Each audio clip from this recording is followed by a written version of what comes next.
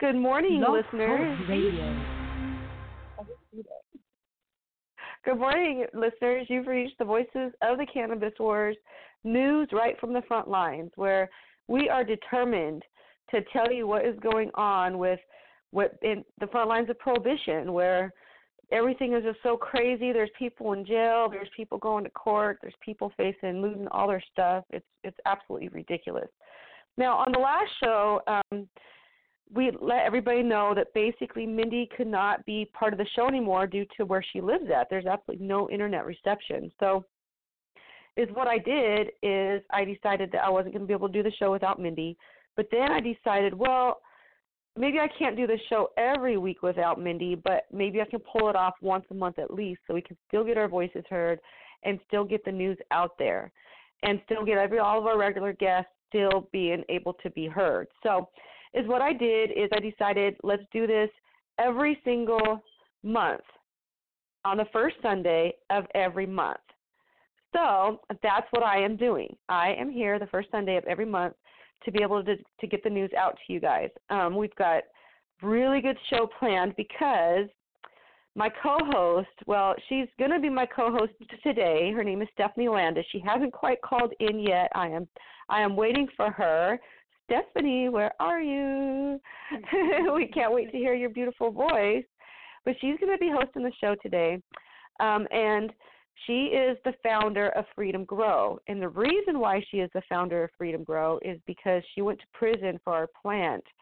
And she doesn't believe that anybody should be suffering there. So through her nonprofit 501c3 organization, she raises a lot of commissary money to help our prisoners who are locked away and forced to work for less than 12 cents an hour. So Stephanie is like an angel to them.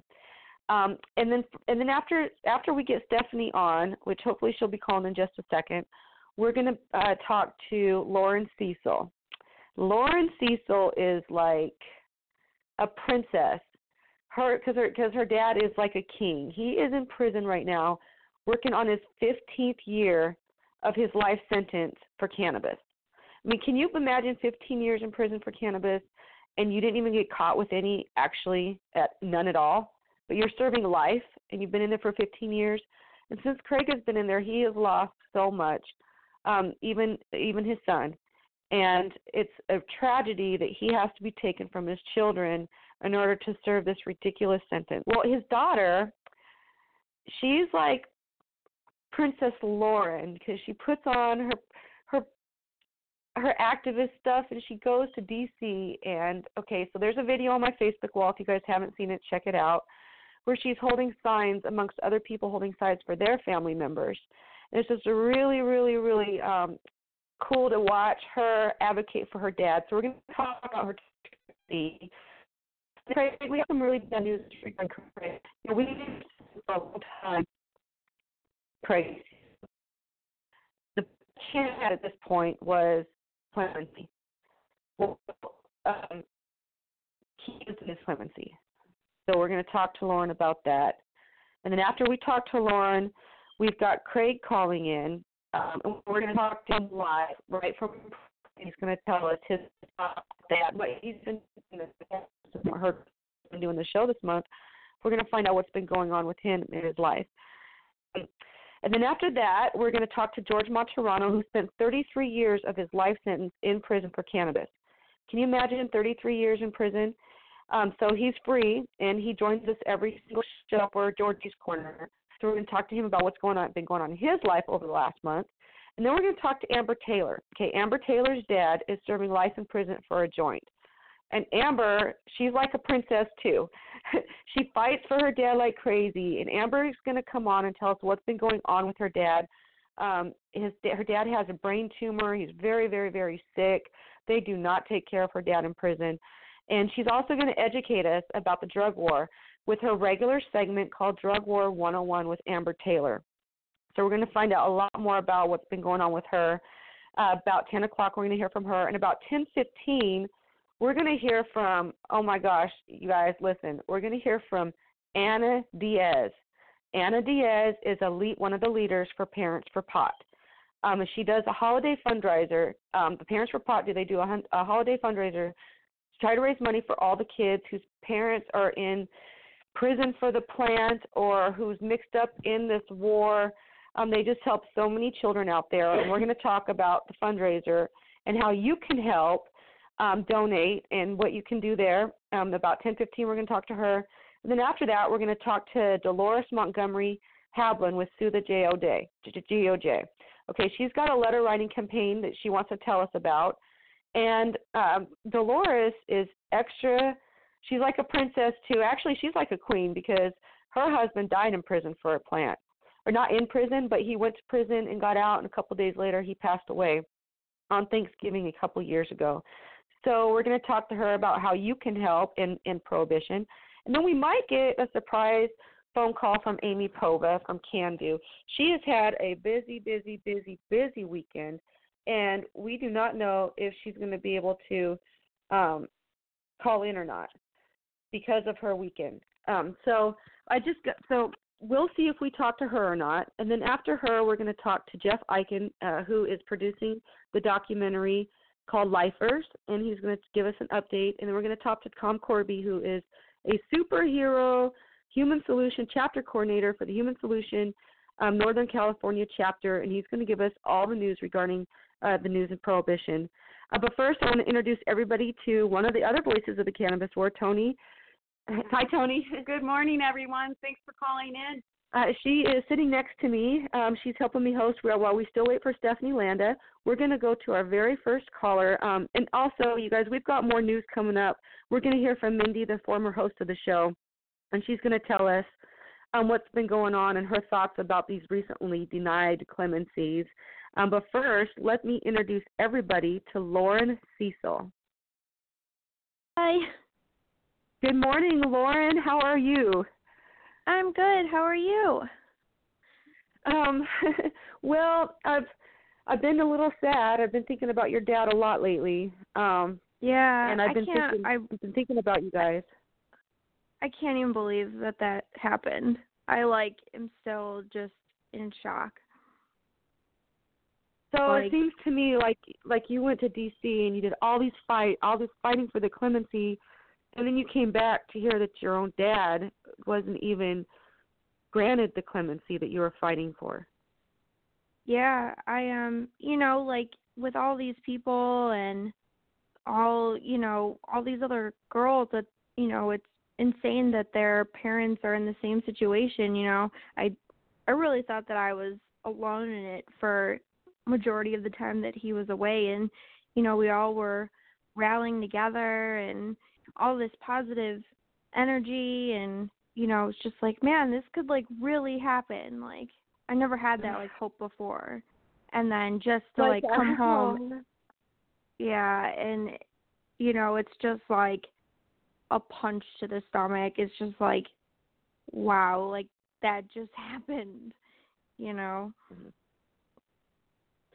I really, truly feel your pain. I feel it so deep, and I know it feels like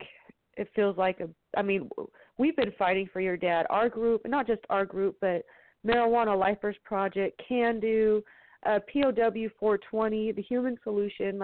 Your dad has rallied the groups from all over the nation. Has done so much to try to get your dad this clemency.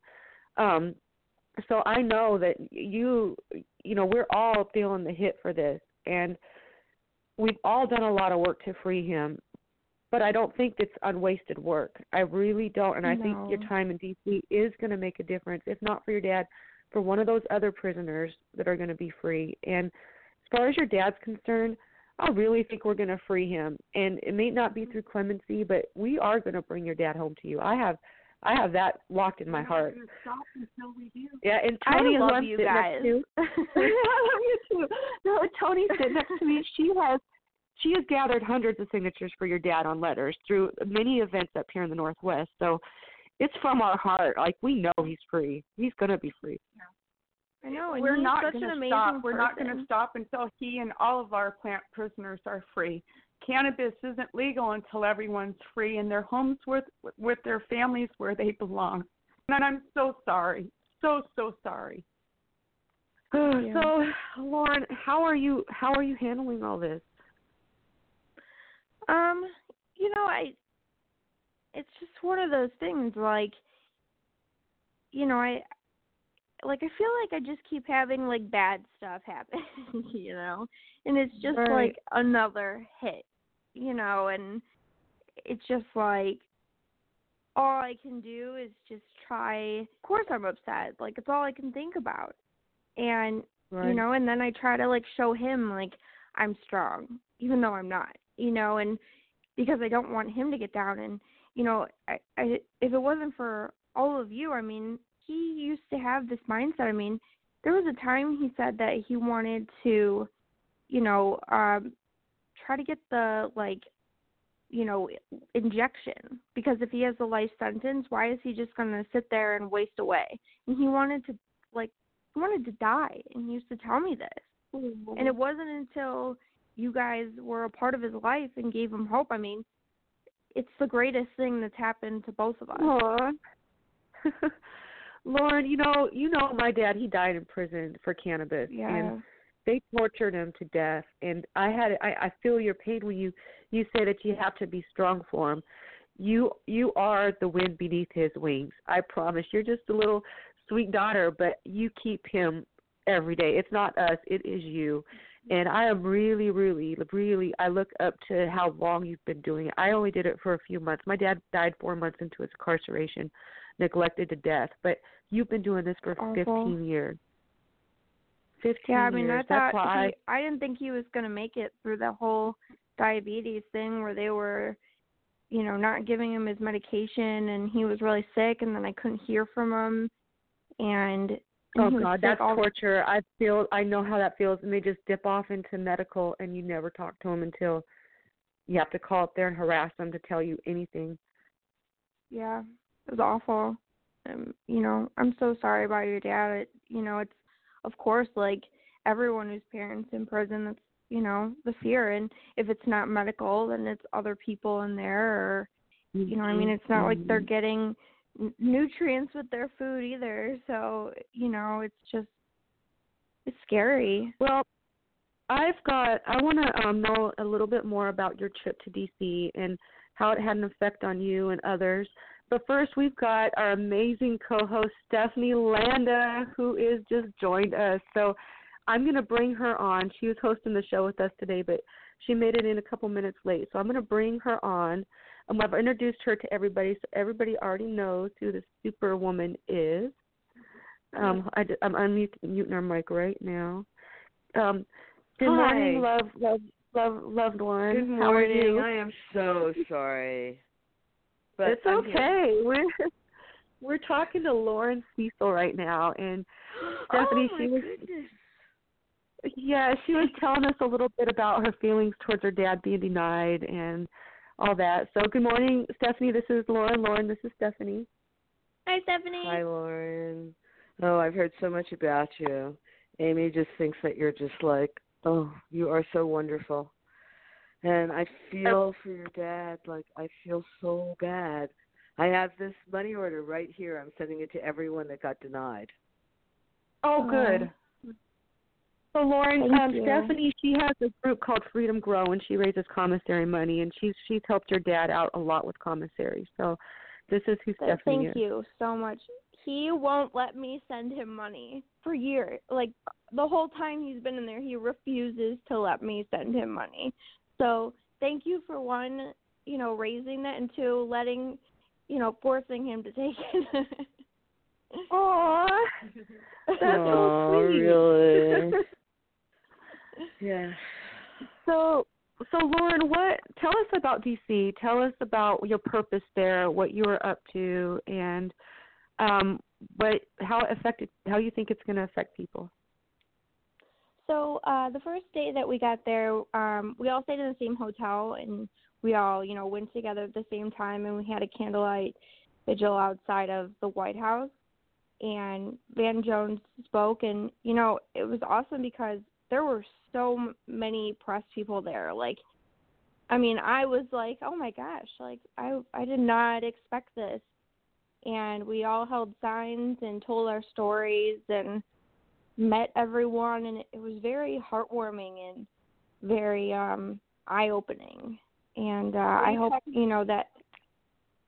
Are you talking about Joseph Hernandez who was talking? Van Jones. Oh, okay. And keep going, sorry. Yeah, and he spoke too. And, everybody did, and, the ones that I think that have been around the internet and that it wasn't showing kind of like how much was really going on there. And it was just very heartwarming, and, everybody stood around and we chanted and, told each other how much we understand the other one. And then the next day in the morning, we went down to the Department of Justice and stood outside, and Jonathan Perry, who's with Change.org, put together on a flash drive all the signatures for people that through like our petitions that we had for our family members, and delivered it to the DOJ. And we stood out there, and again, more press, and we each had our own sign about our parent, and and then we could show each other like, oh, this is my dad, and this is my son, and and it was just like, it was like as if we were meeting the other prisoner too, to see the face. And it was very that was hard.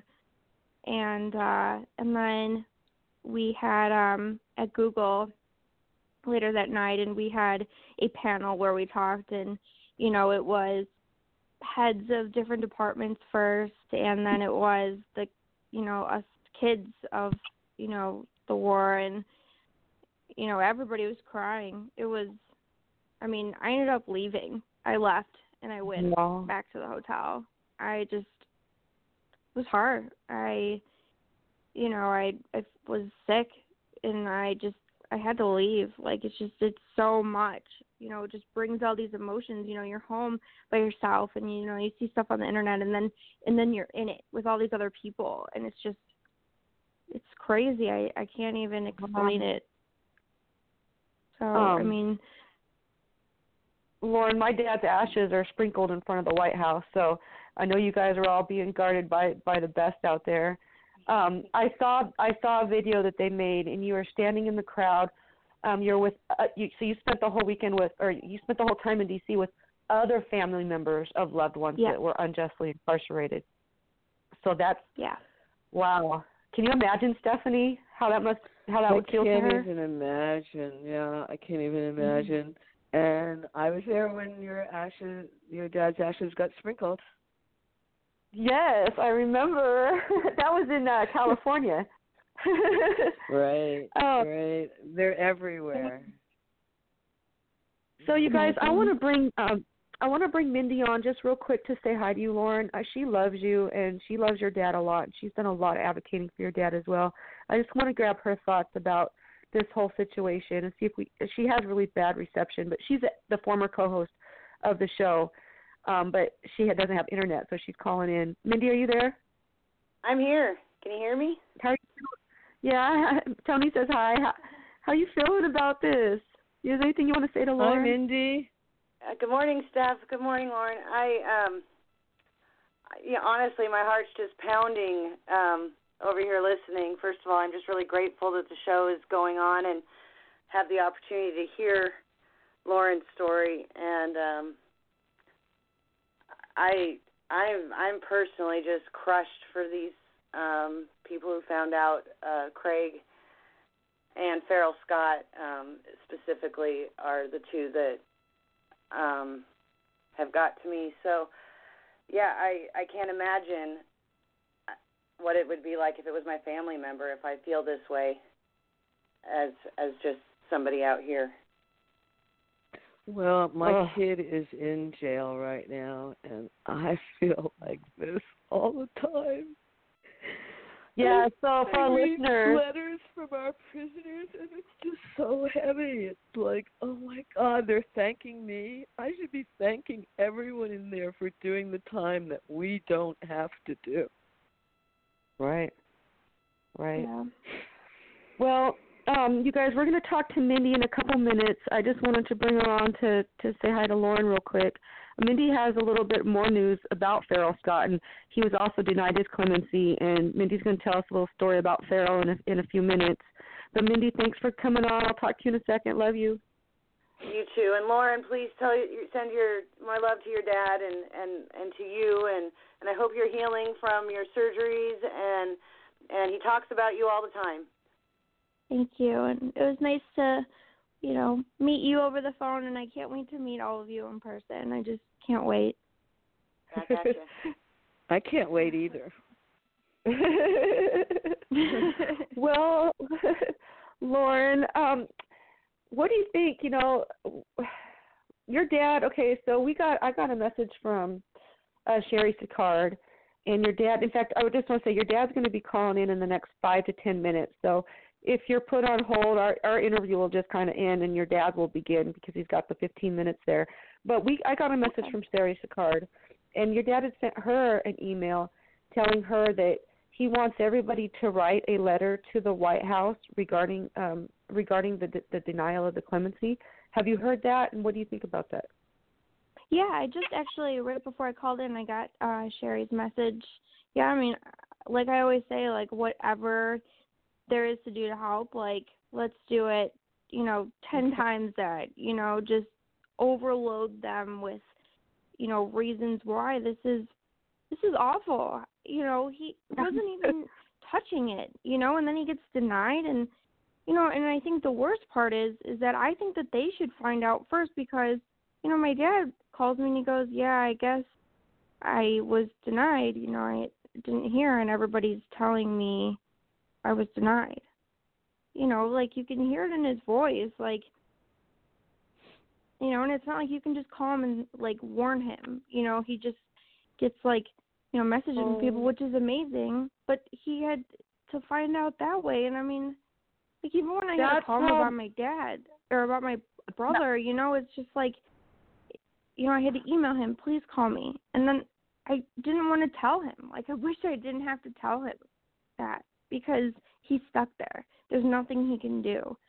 And then he has all the time, 15 years worth of just thinking and thinking and thinking. And I don't know how he hasn't lost hope because sometimes I feel like I do. But, the way that he had to find out, it just, I feel heartbroken. That's kind of the way Mindy Mindy said the same thing to Farrell Scott. And we're going to have Mindy tell her story too, but that's how Farrell Scott found out in a similar way that your dad found out as other people sent him messages. And as far as telling your dad about your brother, I had to do the same. Oh, you too? Yeah. Yeah, I found out the Ninth Circuit denied me from someone else outside, not myself. Like, they didn't tell me first. Wow. Yeah. It's just, I don't know how, our legal system is just so messed up. I just don't understand it. And then, I don't know if you know all the stuff going on with my dad and, like, his legal paperwork and how they changed his sentence. That's probably what the reasoning was. And the fact on top of it, everybody's like, why was your dad denied? And I'm like, I have no idea. They don't even give a reason. They're just like, no, sorry. Okay, go on and, deal with this on your own. It's just like, why? What can we do to fight that now? It's just like, no. Like, when you're a kid and you're like, okay, your parents are like, no, you're like, well, why? Why can't I go do this? Why can't I go do that? And it's just no. And it's so upsetting. I just need to know why so I can not do this or, And it's the same reason your parents, they say, oh, because we're the parents. And the government says, oh, because we're the government. Exactly. And that's just, we're the free country, but it's not. My dad's not free. We're not free because we don't know why he can't come out. And we're not free because we're sitting here, shackled to them, too, because we love them and we want to help them. And we can't go past it or live a normal life because all we want to do is help them. Oh, my God. Well, we're going to talk to Craig in a second. And he has a plan. I'm going to get out of him what we could do, what he wants our letters to say, and hopefully everybody listening to the show will pick up a pen and a paper and write the letter to the White House as Craig has requested. So we're going to find out more about how we can continue to help him. And about them changing his sentencing, oh, my gosh, yeah, he has been updating us on the show. Every time he calls in, he lets us know his legal situation and what they're doing to him. And I agree with you, is crazy, absolutely ridiculous. And it breaks my heart that they still continue to keep him basically from you. And that's what it boils down to. That's just so inhumane. I just don't understand how people could be like that to another person. Yeah, for sure. I got a message from your dad today that said that he was feeling numb over the feelings of not being denied. He just wasn't feeling right about it. I would say that's probably exactly how I feel. I felt like I just stared at the wall for like an hour after I found out. I just couldn't even move.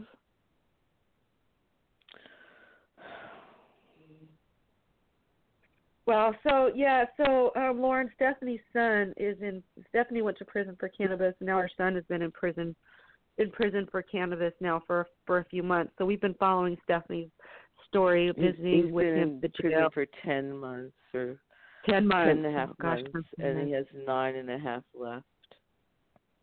I'm so sorry. I mean, the thing is that, I mean, I'm upset about it, and of course, because I'm the mom, but it is not like the worst thing in the world for him because he's getting out.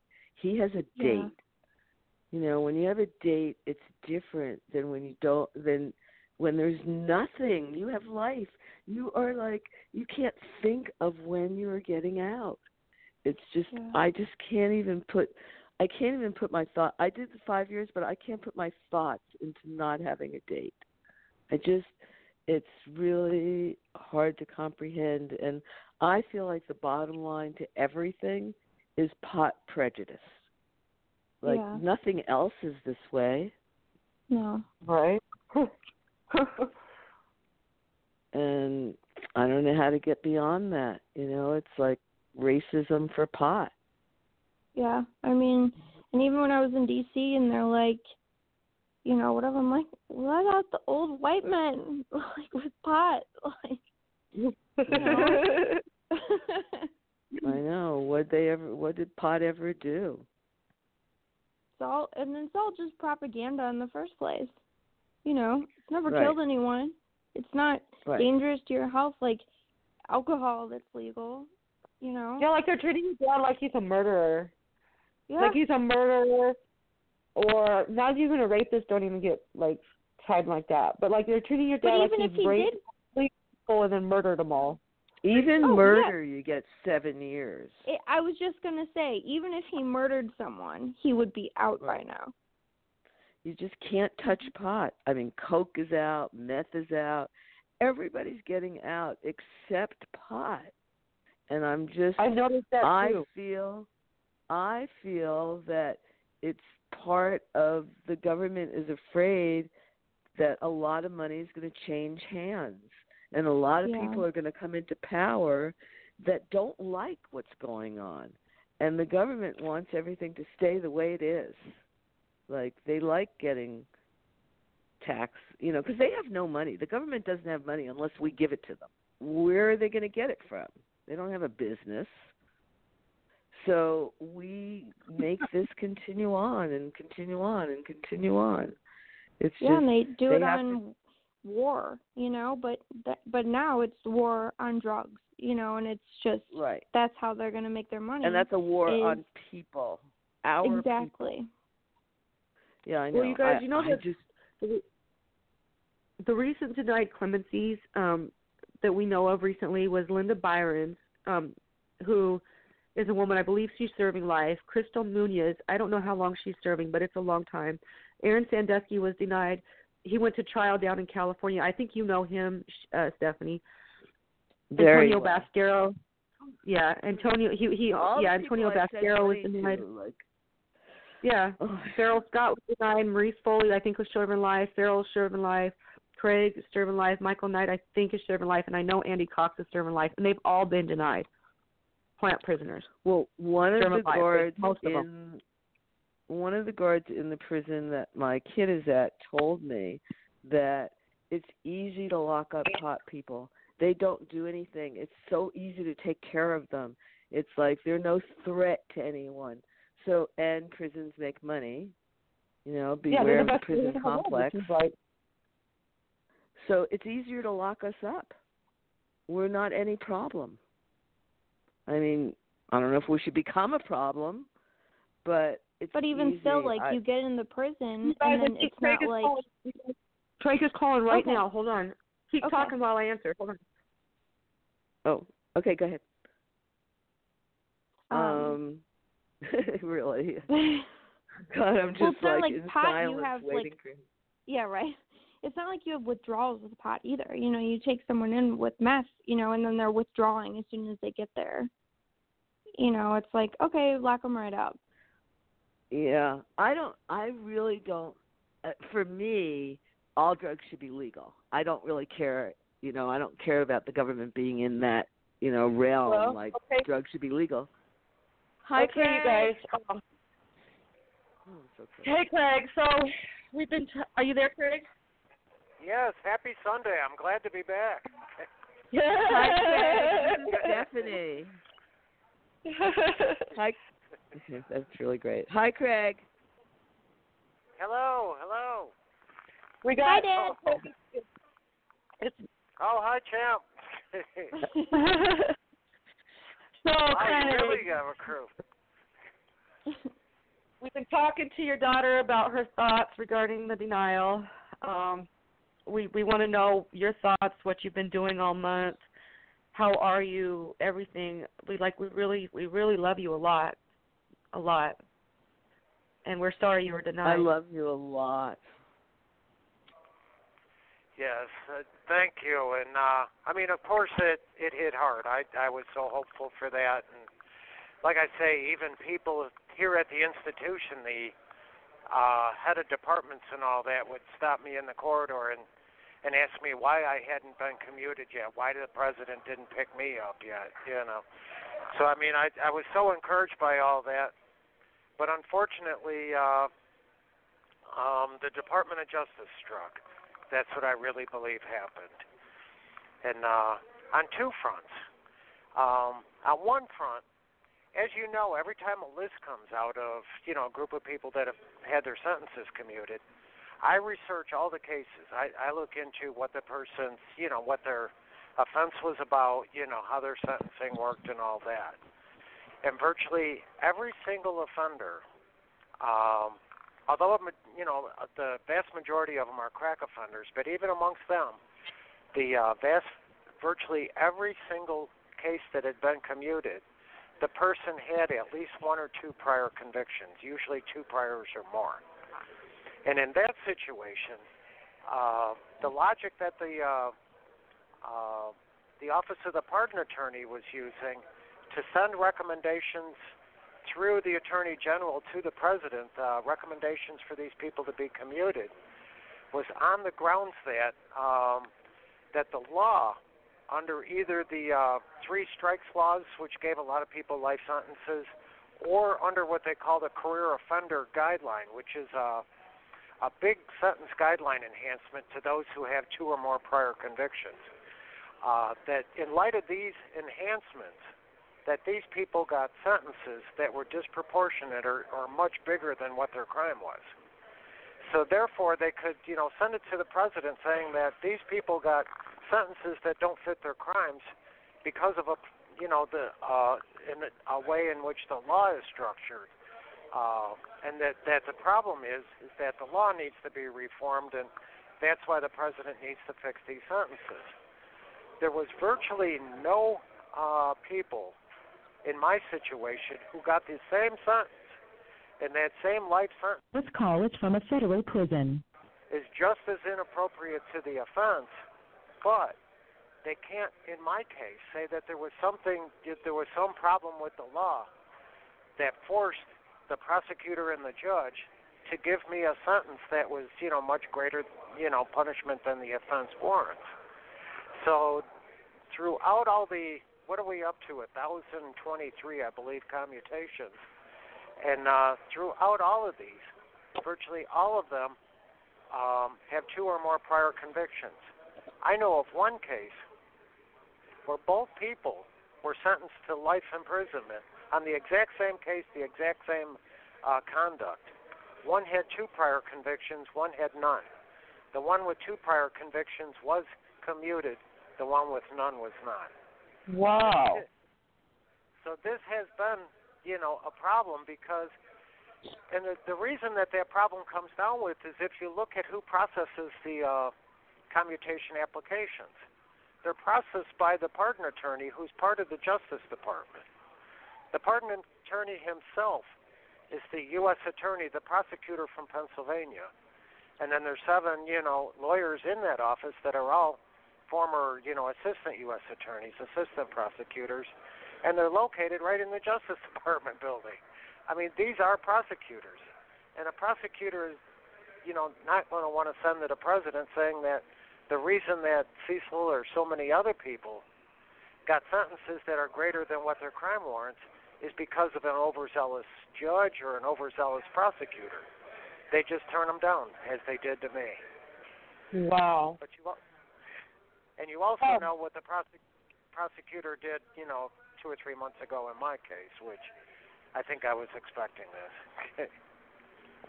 Well, I got a message from Mindy, and she wanted me to tell you that she's very sad to hear about your denial. I also got a message from Sherry Sicard talking about letters that you want people to write to the White House.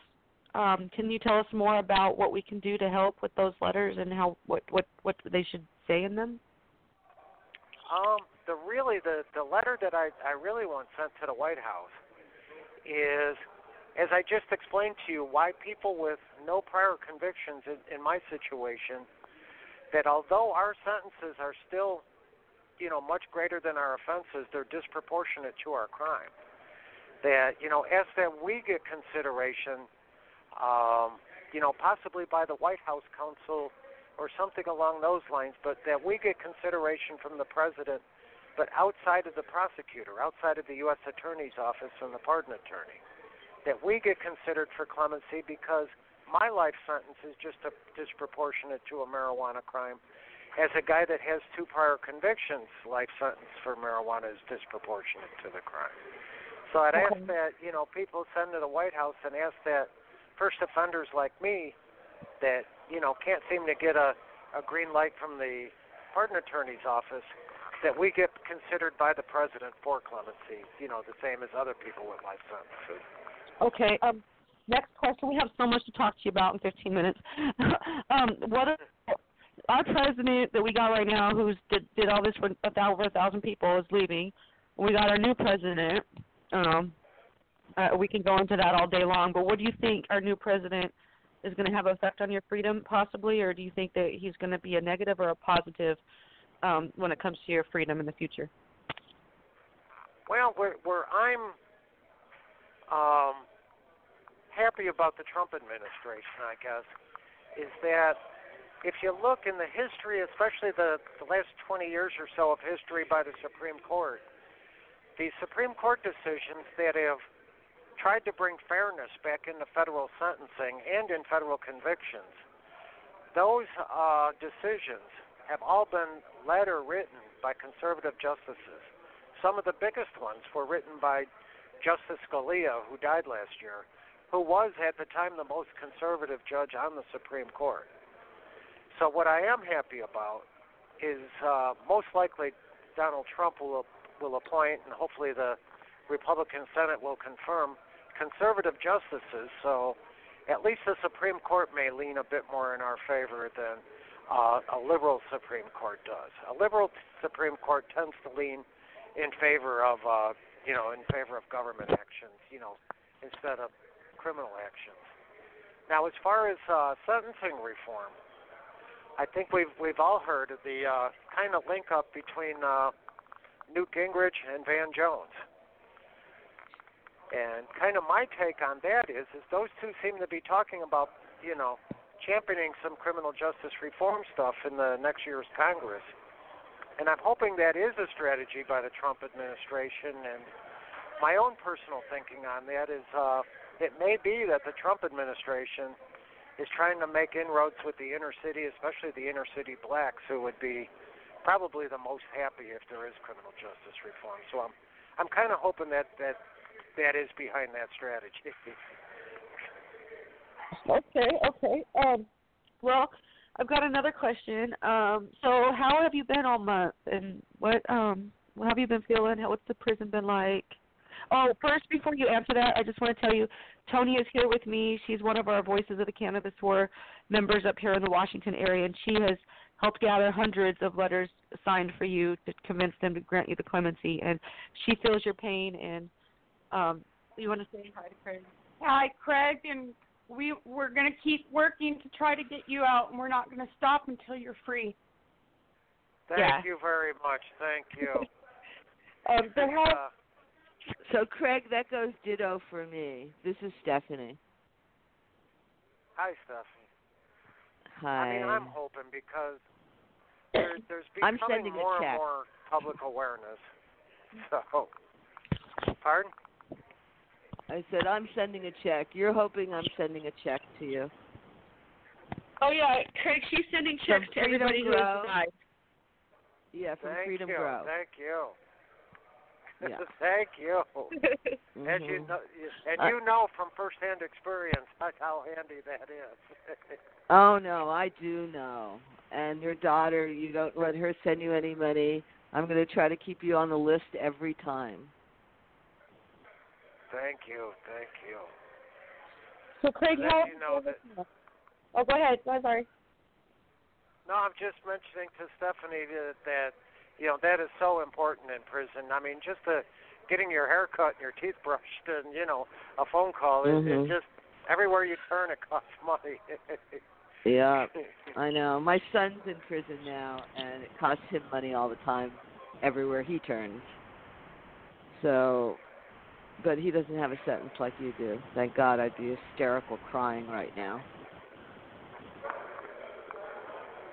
Well, hopefully... as you know, I have a fight going on in court, and I'm going to, do my best to stay on that, and I really appreciate all the help I'm getting out there, even Sherry consulting with a lawyer for me to get me help, and you helping to send me postage money, and I mean, just every little bit all comes together and makes such a big difference. So how have you been in there? We feel you. Pardon? What's the weather been like in there, and how have you been feeling, and what's going on back there? Well, as of the last couple of days, winter is starting to rear its ugly head here in southern Indiana. Today it's in the 30s and kind of rainy outside. North of here it's snowing, so I think it's snowing by chance. Okay. But the in the first institution, snow today. it's funny. I figured that. In the institution, we've been living without forks for several months now, which is oh my God, you typical. the silliest things. They ran out of forks. And for some reason they haven't replaced them. So what we get instead is these little. This call is from a federal prison. What I like them to is they're a spork, actually, a fork that's got, or a spoon, actually, that's got like two little prongs on the end. And they're only about 3 inches long, these little tiny things. And they remind me of actually what you get in a KFC meal to eat your mashed potatoes with. So they're we have to cut our meat to do everything with it. So it's I don't know, maybe the girl. Pardon? So you might as well just eat with your hands? Well, sometimes you kind of have to. You can't cut up meat or all that. So it's really kind of horrible. But our federal government, especially the BOP, is so inept they can't even provide us with a fork. Wow. That is a shame. Come on, government. They can eat with a fork like they're not people and you don't deserve utensils. No, they do not think they're people. They're prisoners. Degrading. Yeah, it's like degrading they're not that people. they were forced to do that. That is true. That is true. That the outlook of too many of the Bureau of Prison staffers, especially the upper echelon of it. Yeah. Especially them. But I have my little 3-inch fork to eat with every meal. It's really kind of, it's as you say, it's emblematic of what they think of us. You know what I mean? We get treated, little better than a pet sometimes. Yeah, if you don't buy a toothbrush, you have a 3-inch toothbrush. So you're right. Yeah, you get about a 2-inch long toothbrush.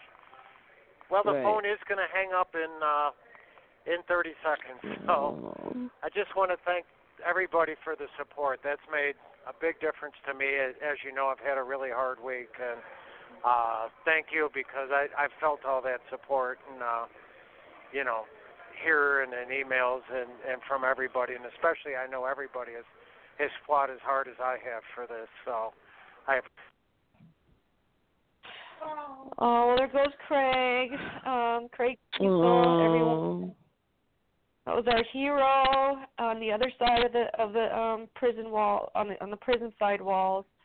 As our next guest, George Martorano, calls it, the third or the fourth world. That's what he calls prison.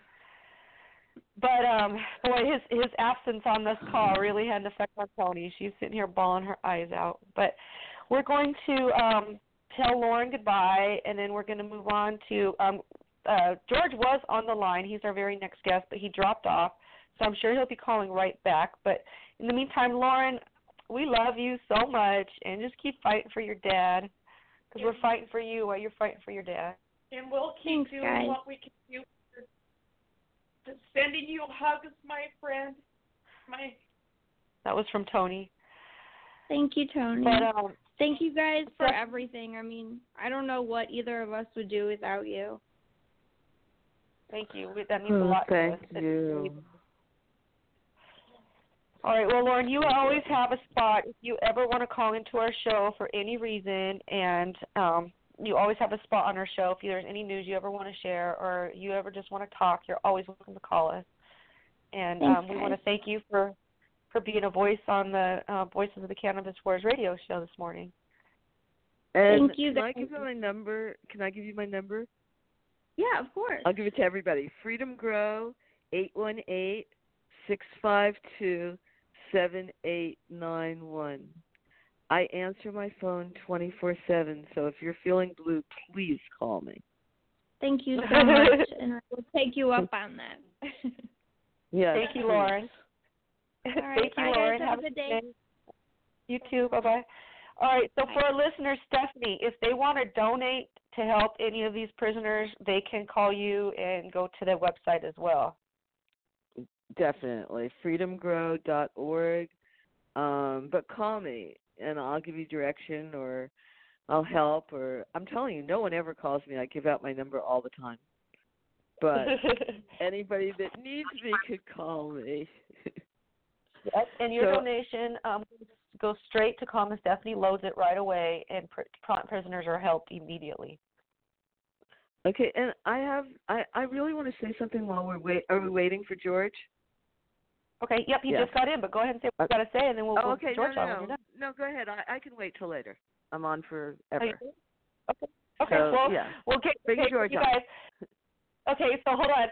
Everybody, I cannot wait to hear what Stephanie has to say, so as soon as George is dead, we're going to come back.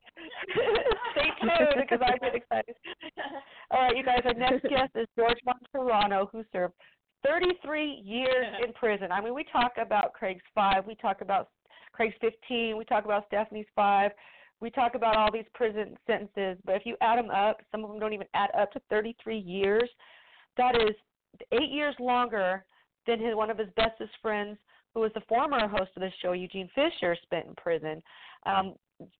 Eugene got out, and then a year or two later, George got out, and they were united, and now George calls into our radio show every single show to tell us what is going on, and he's been free for about a year. So we haven't talked to him for about a month, so here is George Martorano.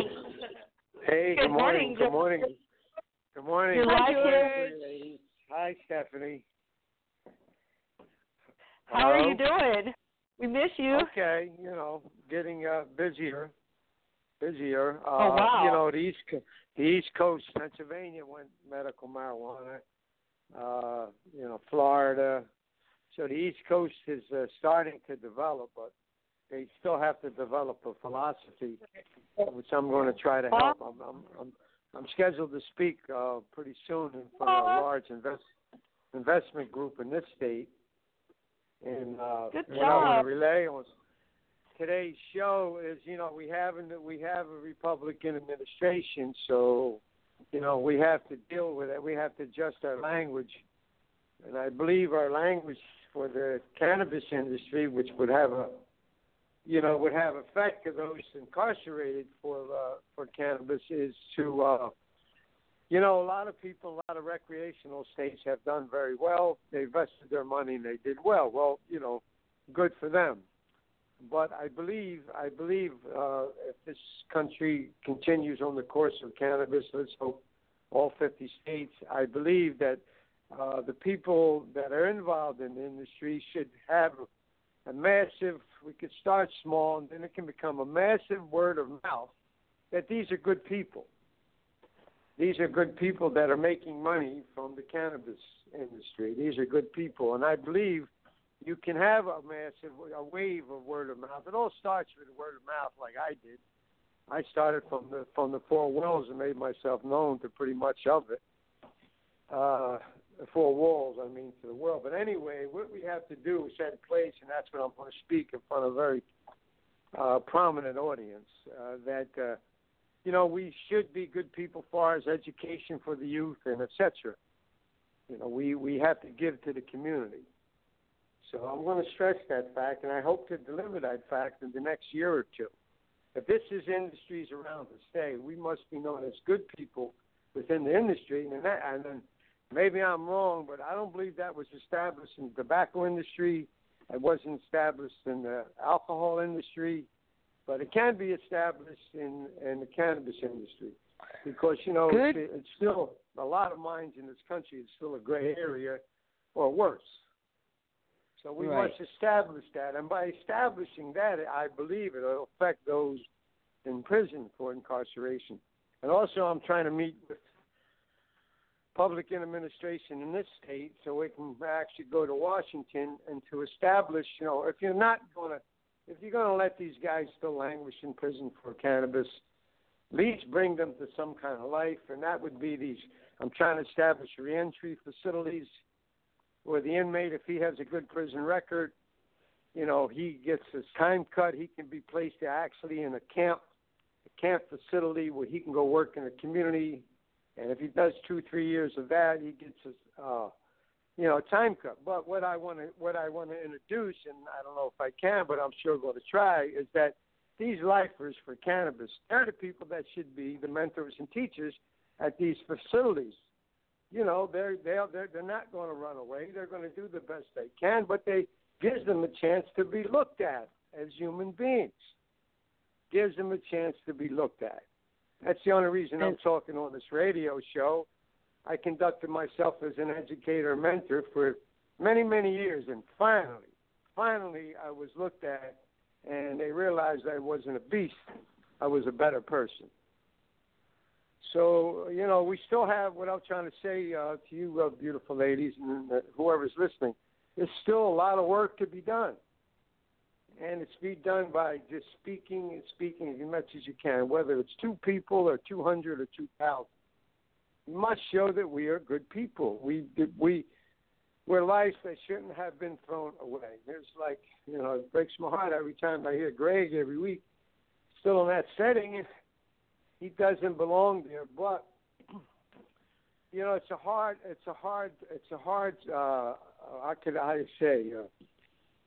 picture to establish. It's a hard picture to establish because there's been an old painting hanging.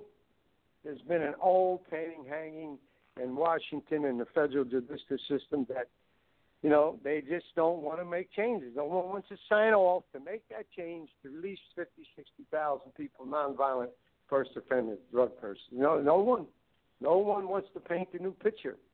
No one signature wants to be on that new picture. They always like, with my situation, there was many signatures for me to walk out. After 30-something years of doing everything right, not an incident report, saving many lives, but still, even if you become a metamorphosis and of such a like I did, such a positive light, okay, it still worked against you because you're dealing with philosophies that have to be changed, and they only can be changed by speaking. Kristin. Good people smoke pot. Right. And maybe they could make a bunch of camps that grow hemp. I mean, I don't know why. That's not far-fetched. It just has to be brought No, to of course right. not. That's not far-fetched. We have to have a serious, different approach. Because I can see it with just this is a very conservative state. Very conservative state, right. Pennsylvania. You can get life as a juvenile, and you're going to die in prison in the state statute. This Pennsylvania is a very serious state. They have a town there called Pottsville. Right. You know what I've noticed? No, my George? friends live there. George, you know what I've noticed? I've watched Montana get legal. Get legal medically. I watched Washington get legal medically, and California get legal medically. So up here in the area that me and Stephanie are from, we have been going through this for over a decade at least, maybe up to 2. And the best people are in the movement, and those people in your state are going to rise up. In your state, you're going to have all these activists in your state that are just the greatest people in the world. And don't even worry, they're going to have an effect on the whole state, and it's going to be awesome. And all these states are going to have that effect. Then yes, I believe everything you say that our prisoners will be free, because the thoughts are catching. Yeah, I'm only home a short time, 14 months. And, I did what I could. I got an old guy, a buddy of mine, Joe. When school started, he had some stores on the Italian market. You know, that Italian market where you see Rocky run down, so many Rocky movies. Well, I went around with Joe, and he was an old weed guy. And I said, Joe, you got any school supplies that we can give to the 4 schools, because there's some in walking distance from my home? And he said, yeah. And then he took me to another store. And before you know, we had all types of school supplies, and we issued out to 3 different schools. We made a location where they can come to after class and pick out something. So these were cannabis people from yesteryear. So what we want to do is bring that to a broader range. Much broader range. I think if we can, people made an awful lot of money in Colorado. So, I'm going to try to do what I can setting that message. And I already started. It's not like I'm going to do it. I already started. So that's my personal philosophy, I want to help. I know you girls. You girls are helpers from morning to evening. That's for sure. God bless you all. God bless you too. We're helpers. Yeah. That's funny. So, yeah. Anyway, okay. So you guys reach out for me anytime. All right, George. We love you, and I look up to you a lot, because you're free now. You can do whatever you want with your life, and you choose to give back, and you choose to help end it for the other people, even after the tragedy you spent in there. So, I'm really glad that you come on our show, and you have an influence on our listeners. It means a lot to us. Thank you. I appreciate it. I look forward to it. Thank you. Okay. Thank you. We love you, George. Me too. Thank you very much. Have a good day. Thank you. Thank you. All right. Bye-bye. Okay, so what is up, Stephanie? I've been waiting to hear what you have to say this whole time. I have a very sad subject for prisons. The medical is so bad. My kid, I can only talk from firsthand, but my kid got an earache 2 months ago, and he's been trying to see the doctor only comes on Wednesdays. So he's been trying to see the doctor. He got to see a nurse. The nurse said, you have to see the doctor. So he's been trying to see the doctor. Now it's 2 months later. Now the doctor is on, I know. The doctor came on Wednesday, but they were on fog alert because the fog was too low. They were afraid somebody was going to run away. So the doctor closed his office. So he was supposed to come back again on Wednesday, but now he's not coming this Wednesday. And so maybe he'll see him the following Wednesday. My kid can't even hear.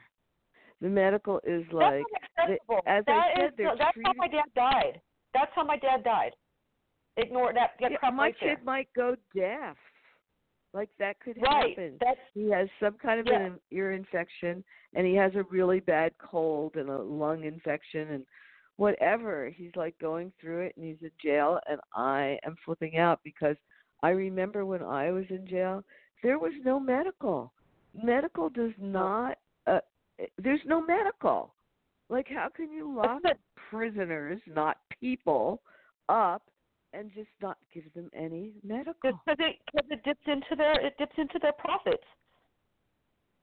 No, I know this, but this is like inhuman. We can't be treating people like this. You know, I mean, it has to come out. I'm going to call Diane Goldstein's husband is in the medical field, in the prison medical field. So I'm about ready to call her up and say, you know what? What is going on? But see, when you complain like that, like they told my kid, don't have your mom call here anymore. And so he had to tell me you can't call the prison anymore. So like when you do things like that, it reflects on the person in there, and maybe it'll get worse. Wow. It's a horrible thing that's going on in our prisons. Well, we could, and that's how might your dad hurt. died. I mean, oh my yeah. gosh. And that's our next guest, Stephanie, is Amber Taylor, and her dad is serving life in prison for a joint. He has a brain tumor, and we have been able to get images put out there to encourage phone calls to the jail. In some cases, it might hurt them, but in her father's case, it has helped him every single time. So if you want to, if you wanted to, I can make a flyer for your son and say, hey, call the jail and tell him he needs his ear fixed, and they would probably fix it for him. But they may just, get mad too. It's up to you guys. But it's helped Amber Taylor and her father out quite a bit, getting phone calls to the jail asking for treatment, and also it's helped Craig Cesal as well. So, and we shouldn't have to do this. The government you're right. has to provide medical. I mean, you can't lock somebody up and not, you're feeding them a bunch of shit so they have to get sick anyway. But you can't lock them up and just leave them there and not. This can't happen. Well, I mean, I'm so outraged. I'm going to bring Amber on. We're going to get an update from her dad and find out what's been going on with her dad, and she's going to educate us a little bit about the holidays and the drug war, and about families and how families are affected. Here, live with you guys, is Amber Taylor with Drug War 101. Good morning, Amber. You're here live with me and Stephanie Landa. How are you? Good morning, ladies. How are y'all? Hi, Amber. Oh, good. How are you doing? Very well. I'm happy to be on the waves with you. You're a new co-host, and this is awesome. Oh, thank you. I have a whole thing ready to go, but I want to touch base on what the lady was just talking about. They can and they will deny medical service. She said they can't. And it seems like they shouldn't be able to, but they can. My father's neuro appointment is still over a year out, and he has a brain tumor as big as a grapefruit. I mean, we had to put out a national call of help for him to just get blood pressure medication. Once you have a DOC number, you are not entitled to anything but to be treated like a dog. That's it. You have no right to them at all, and that's that's one of the biggest problems that we have with the drug war is that we lock these people up and we treat them like animals and we expect them to come out and be productive citizens of society when that's just not the case. They come out with PTSD, they come out with anxiety, they come out with panic attacks, and we are creating monsters with our penal system. So I just wanted to put that out there because she was just talking about it, and it's very real, you know. It's real. So I mean, if they come out, if they don't just die in prison, which no one even cares. Yeah, I mean, rest like in peace, Kirsten said. Yeah, rest in peace, man. Yeah. I mean, it happens, and it's happening so often, and people turn a blind eye to it. You have no idea how many people I talk to, and they're like, "Oh no, prisoners get treated better than our soldiers in war. Oh no, prisoners get treated better than." No, they don't. You have no idea. They don't. They do not get treated better than anybody. I think the feds put that rumor out there. I think the feds started that rumor somewhere along the line to discourage people from thinking otherwise. Right, because we're such a I love my country type of people that I can totally see them putting that propaganda out there, just like marijuana propaganda. So, right. I want to jump right in due to us being away from the airwaves for so long. The first topic of Drug War 101 with Amber Taylor is the amazing organizations that are helping prison families this holiday season. The first organization is the American Medical Refugees via Amy, I'm sorry if I murder your last name, Hildebrand. So she's a lady from Oklahoma that moved to Colorado to get treatment for her son's epilepsy with medical marijuana, and she's just helped so many medical refugees here in Colorado. So this organization supplied Thanksgiving dinner to over 60 Colorado medical marijuana refugees. These are people that migrate from other states to get legal medical marijuana for themselves or for their children. Yeah, it's great. So they also, and I was one of those people. They gave me a bomb Thanksgiving dinner. Thank you so much. And I got some CBD patches. So it was really cool. Yeah. So they also have a toy drive going on right now for those same families. If you'd like to donate, you can message me, Amber Taylor, or Amy Hildebrand for details. The second one, I believe y'all already had the lady on here, Parents for Pot Toy Drive. I've been sharing the heck out of that link. The link is on the Free Thomas Landers page. It's also on the No Jail for Drugs. Oh, okay, so she's coming on. Okay. It's also on the No Jail for Drugs. Okay. What'd you say? I'm sorry. Oh, no, nothing. Go ahead. Oh, okay. The No Jail. It's also on the No Jail for Drugs Landers Foundation page, and the No Jail for Drugs Landers Foundation is doing a New Year's drive on the first day of January. We're going to go out to downtown Denver and pass out blankets and coats and hats and scarves and give our homeless a good first day of the new year. So y'all can check out that page if you want to make some donations of gloves and scarves. The topic number 2, how does the holidays affect the kids of parents locked up? So we have an estimated 800,000 prisoners in 2016. 800,000 prisoners that have minor children. What does that mean? That means that 800,000 kids this year could be left without their parent on Christmas. Not one study done. Yeah, that's an amazing what if they number. have 3 kids? Exactly, which most do. They're not. Most of them are not one parent parents. So, I mean. So now we have 2,400,000 or something. That's crazy. Those are crazy numbers. Can you imagine that baby sitting there? I mean, the feelings that I had when I was a kid are different than now I have as an adult with my father being locked up. He's been gone for 31 Christmases. When I was a kid, I just didn't understand, what I had done to not be good enough for my dad to come home. But now that I understand the system, I mean, I'm pissed about it, but I'll get into that in just a minute. So that means that 800,000 kids will be left without a parent on Christmas. Not one study shows that the crime rates in any state has gone down due to mass incarceration. So that means us locking all these people up has changed nothing. But you know what? The states that have legalized marijuana have had crimes drop up to 32%. Yes, 31 go Christmases. Yes, you know. Please, people, educate yourself so that you can educate other people, because marijuana propaganda is crazy. 31 Christmases I have spent without my dad, and I can personally say that it has affected my whole outlook on life. As a young kid, I couldn't understand, but now that I'm an adult, I'm pissed. You know, 82% of exemplary inmates will be denied parole before Christmas due to full capacity contracts with private prisons and states. That means that these guys are doing everything they're supposed to do by the book, and they're still going to get denied because those states cannot afford to pay millions of dollars in penalties for not keeping their prisons full.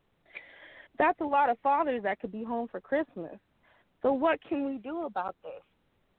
I mean, you can't just sit and be pissed. You got to be proactive. So there are a lot of seats up for election. Your local elections are so very important. We must educate ourselves to get the right people in office that have the same visions as us, people that will focus on rehabilitation, not incarceration, education, not prison, preventing and ending mass incarceration.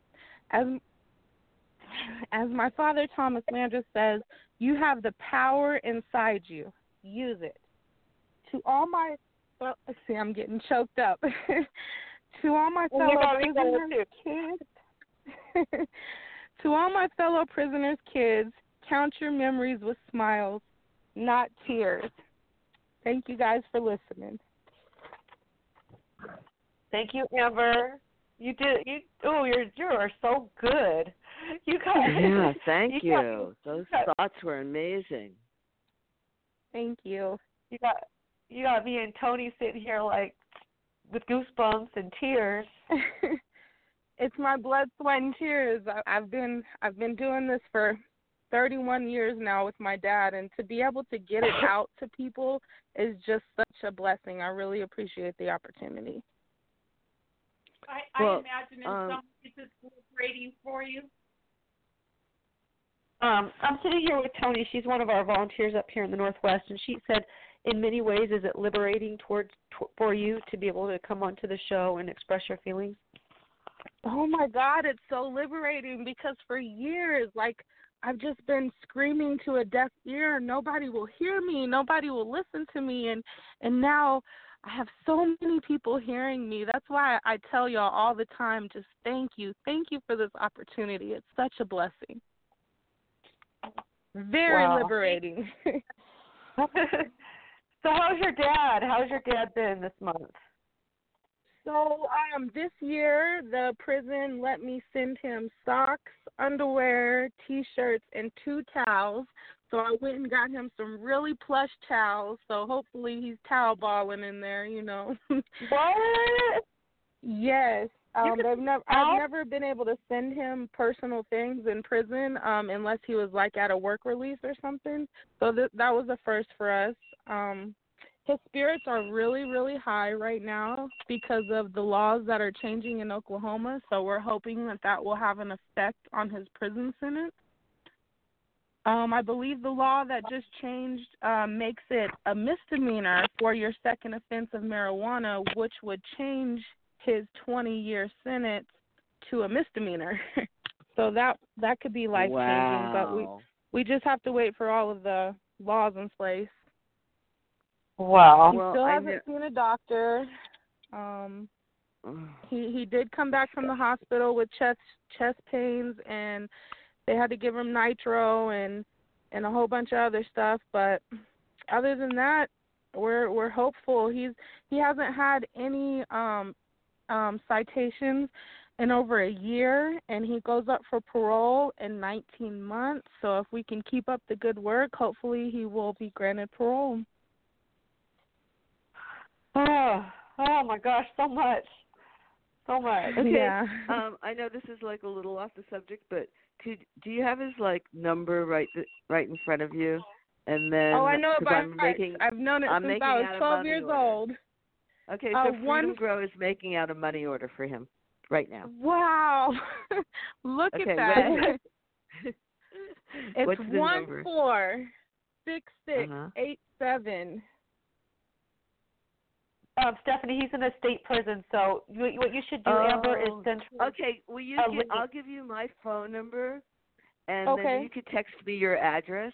I'll send you the money order, and then you can you know how to send it. That would be awesome. Okay, I'm going to do it I'm as ready. soon as you. Okay, my number is 818-652-7891. Oh my gosh! I have like 3 more money orders after this one. I just want everyone to know in case they call in. Stephanie runs the group Freedom Grow. Amber, Stephanie runs the group Freedom Grow, and she loads commissary money on prisoners. In fact, she hand raises it basically a lot, mostly by herself. There's donations and stuff, but she does a lot of it by herself. But one of the things that she's done on this show is, first, she's like, I'm sending all the prisoners who was denied clemency a money order. And then Craig called in. She's like, okay, I'm sending Craig a money order. And now you call in and she's sending you a money order. So I could see. I just think it's so sweet that she's helping people on the show. Thank you, Stephanie. That's so nice of you. And look at you connecting people. Like, just since I've met you, that's one of the ways I met Amy on Facebook was through mutual friends of yours, and then I was blessed with the Thanksgiving dinner. I mean, you're doing so many great things for so many people. I don't know if you understand the impact you're making, but you're changing lives. So thank you. Aw, Amber, thank you. Well, wasn't Tom a friend of Jean's? Tom Landis, wasn't he in federal prison first? No. You're talking about Tom. You're talking about Tom. Yeah. Tom Gears. Okay. Yeah. Okay, well, no, he never made it to the feds. Every state sentence every state sentence that he's gotten in 31 years has been over 15 years, and not one time has he ever been offered drug treatment, mental health, or any type of rehabilitation. Disgusting. Wow. Like he has to be rehabilitated. Well, all right, Amber, don't forget, text me your address and stuff. I will. I'm going to go back into my job and pass my noon meds, and then I will text you the address. Thank you, ladies, so very, very much. Have a great day. Amber's on her break at work, so I'm going to let you go, Amber. We love you. Thank you for your segment, and we can't wait to hear it again. Thank you. Love y'all, ladies. Happy Tuesday. Love you too. Good day. All right. Hope Nick. Bye-bye. All right. Listeners, it's the holiday season, and it is the time for giving. And, right now we've got Stephanie Landa on the line who raises commissary money for the plant prisoners. Our next guest, Anna Diaz, group that she's one of the leaders for, they raise it for their kids. Not just their kids, but other kids in the cannabis community that are suffering because of Prohibition. So we've got, literally angels all around us helping us when we're down. So we're going to bring on our next guest, Anna Diaz, and we're going to find out, she's from Parents for Pot. We're going to find out how you can help the kids this Christmas season that do not have parents to help them because their parents are incarcerated or they're struggling in some sort of form of prohibition. So here, really excited to introduce you guys to Anna Diaz. Good morning, Anna. Hi, how are you? Thanks so much for having me on the show. I'm good. You're here live with me and Stephanie Landa. This is Stephanie Landa. She runs a nonprofit as well down in Southern California for our plant prisoners. She's co-hosting with us today. So that's who you're with. Good morning. I'm excited to be here. Thanks so much. Cool. So let's get down to business. Let's talk.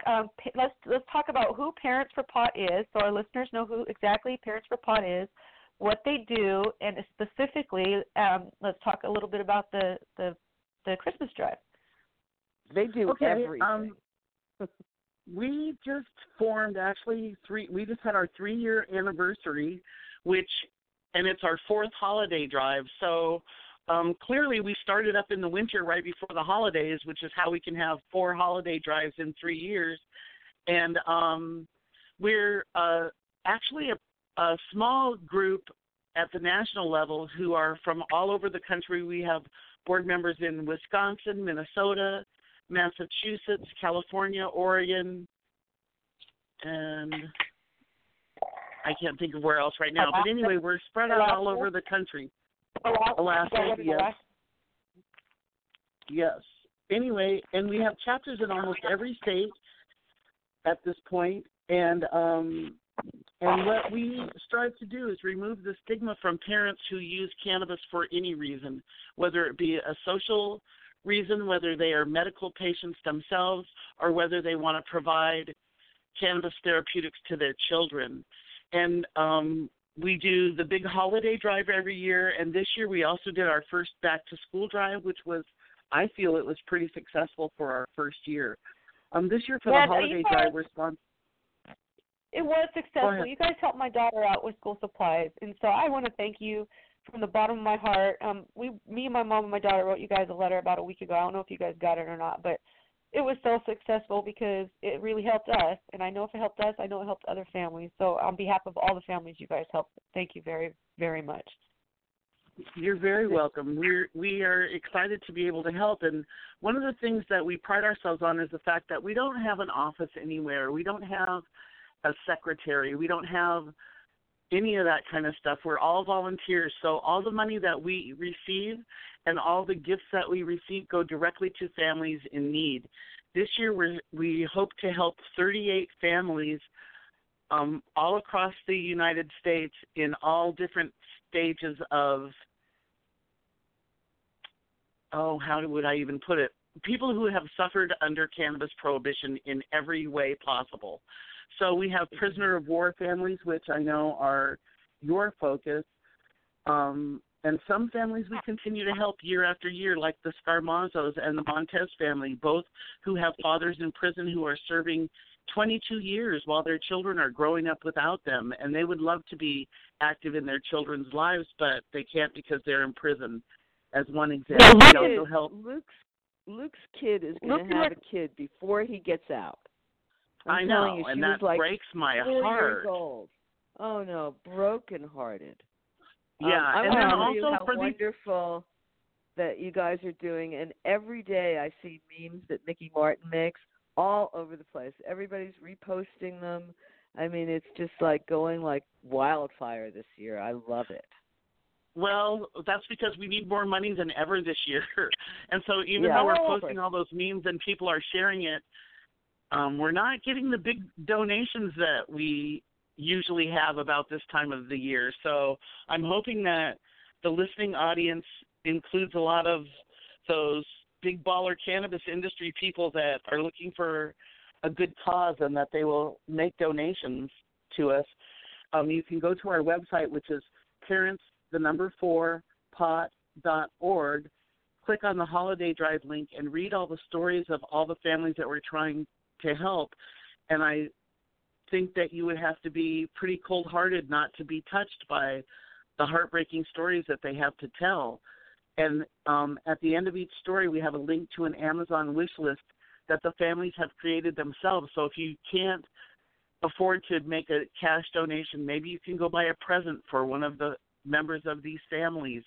And the presents go directly to them. They're shipped directly to them. So Parents for Pot doesn't even – we're merely the messenger, I guess you could say. Right. We don't see that money. We don't get that money. Your gift is paid for to Amazon, and Amazon ships it directly to the family. That's and there's so still plenty nice. of time to shop before Christmas. And so some of, I know, go ahead. Sorry. No, go ahead. Okay. These stories break my heart. I know Mindy and about 10 other people have called me up and said, if you have any power at all, please get Farrell Scott's kids on the list. So I'm just putting that out there. He just got denied clemency. So I don't know if you have we him would or need not, to talk about that privately. There's a reason why he's not included, but I don't know that he wants publicly announced. So. Oh, okay. Yeah. Okay. There's just so many people that are pulling for him. Yeah, I know there are. So but there's a reason why he wasn't selected this year that I don't know. Okay. I mean, it's his personal reason, so I don't really feel comfortable talking about it publicly. Okay, well then that's great. That's great. I just wanted to put it out there because then. But we would always. But we included him We included him in the back to school drive, right. And we included him last year in our holiday drive as well. So. Right. They had told me that. Yeah. So Anna, you guys have a chapter in Washington? I'm sorry? Do you guys have a chapter in Washington yet? Not that I'm aware of. We would love to have one, but yeah. So I put that out there last time you guys came on my show for the holiday drive. I put it out there. If anybody in Washington wants to start a Parents for Pot chapter, I will be part of it. I can't run it because I'm doing a lot of foul stuff, but I would definitely want to be active in that. So anybody out there listening from Washington, I would really love to see Parents for Pot. They help families in Washington. So if we can get a chapter in Washington. Yeah, I know a few of them, and I love you guys for that. It's really nice to go into my community and speak to somebody who was affected positively by your guys' group. It touches my heart so much because, I've been down in the deepest part of this war, and to see other people going through troubles that you guys are helping in my own community, it says a lot about you guys. And I would really love to see a chapter up here. Like I said, I would definitely be part of it and help with it and stuff. But we need somebody to stand up and be a leader for it. So, come on, where else? If somebody wanted in your state or to start a chapter, how would somebody start a chapter? We have a big Facebook presence, and that's basically how we start out each of these chapters. You would need to contact our chapter coordinator, which is Deanna Jean Ryther. And she is very active on the team leader pages and all the Parents for Pot pages. So she's easy to find. And then contact her and let her know. And then she presents the potential leaders to the board, and we vet them. And then things just roll from there. I have a question. How do you donate? Like Freedom Grow has postal money orders. How can I donate to Parents for Pot, not through like computer things, but through an address? Because I know other people that don't do this computer stuff. Well, we do have a mailing address, and we. Okay, what is it? You know what? I didn't write it down, and I don't know it in my head. It's on our website. Stephanie, I have it too. I'll text it to you at the end of the show. Okay, great. But the problem is, as is the problem with many cannabis organizations, we don't have a bank account for Parents for Pot. So for people who want to send money who don't have PayPal or a way to do it on the Internet, we do have ways that we can work with you to collect donations, but we need to set it up privately because it's got to go to a person on the board, and then that person has to put it in the PayPal. So it's kind of a convoluted process. I'll put out my number again. Do you want my number? Because Freedom Grow can don't have a do pen. this. Like, okay. I'll contact you after. We can get in touch after because I'm not prepared for that. I'm sitting in my car, actually, because I have noisy dogs. So I have really noisy dogs, so it's the only way I can get some privacy is just in the car. Funny. But anyway, so the holiday drive, that's basically how that works. And we've got the website up and ready to roll on the 1st of December, and we actually go through the new year because a lot of times people or our families may not get a Christmas, and after the holidays, people find that they have a little extra left over. And so we found that by going through the new year, we're able to help families even a little bit more than we could if we just stopped right at Christmas. Yeah. And it's been very, very successful. Every year we've raised more and more money, and we're serving more and more families. So I'm real excited that this year we are serving almost 40. We're trying to serve almost 40 families, which means we'd like to raise about $40,000, and we've only got about 10. So we really need people to step up. Yeah, we got a long way to go, and somehow we always do pull it off, but it's mostly due to Mickey Martin and his great California connections. I'd like to see more people from Colorado from Oregon both step up. They're both states that have been legal long enough now that these people need to be aware that the families that we are helping are families that made it possible for them to be in business. Right. Really. Exactly. And so it's time to give back. If any of our listeners are listening and you know somebody who owns a recreational store, owns a cannabis company in any of these states, give them a link to Parents for Pot and say, this is how you can give back to this community, and advertise for them, please. Just share their link on your Facebook page. Share it with people that you think could donate, even if they want to donate $20, $50. Can you imagine if a company donated, if 20 companies donated $1,000 to help the kids? Like, that would be awesome. Way more than the thing that's really cool is we do get those kind of donations.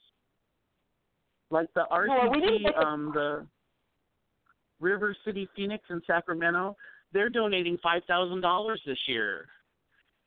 Wow. They're matching. They donated $3,000 on their own, and they're matching $2,000 worth of donations that we receive. So their their $2,000 donation actually will be a $4,000 donation because they're going to match. So so we have people like that stepping up. Omar Figueroa, Tahoe Wellness. I'm trying to think of who else. The guys at Social High. The guys at Social High, the Beard Brothers just donated $500, I believe. Also, Vanessa Waltz is making these really cool necklaces that say, likes weed, good person, and their necklaces are $25 a piece and $10 a piece. And they're silver. They're nice. Silver. Mm-hmm. They're beautiful. Yeah. And $10 worth of the payment that you make for those necklaces comes to Parents for Pot. So she's donated almost $300 already just from those orders. Social High, if you donate $20 or more throughout this weekend, they're giving away a T-shirt for your donation. Nice.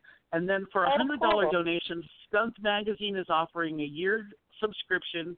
The Social High T-shirt would come, and also Mohawk Glass is donating a glass spoon pipe that they'll send to you for a $100 donation. So we've got people that are stepping up and offering incentives for your donations. We just need those donations to roll in. Okay. All right. Well, Anna, is there anything else you wanna mention before we move on to our next guest? I just want to thank everybody out there who does actually donate and help us with these drives, because the fact is, even the smallest donation helps someone somewhere. And if you take a minute to look at those wish lists on our website at parents4pot.org, you'll see that there's a variety of price ranges.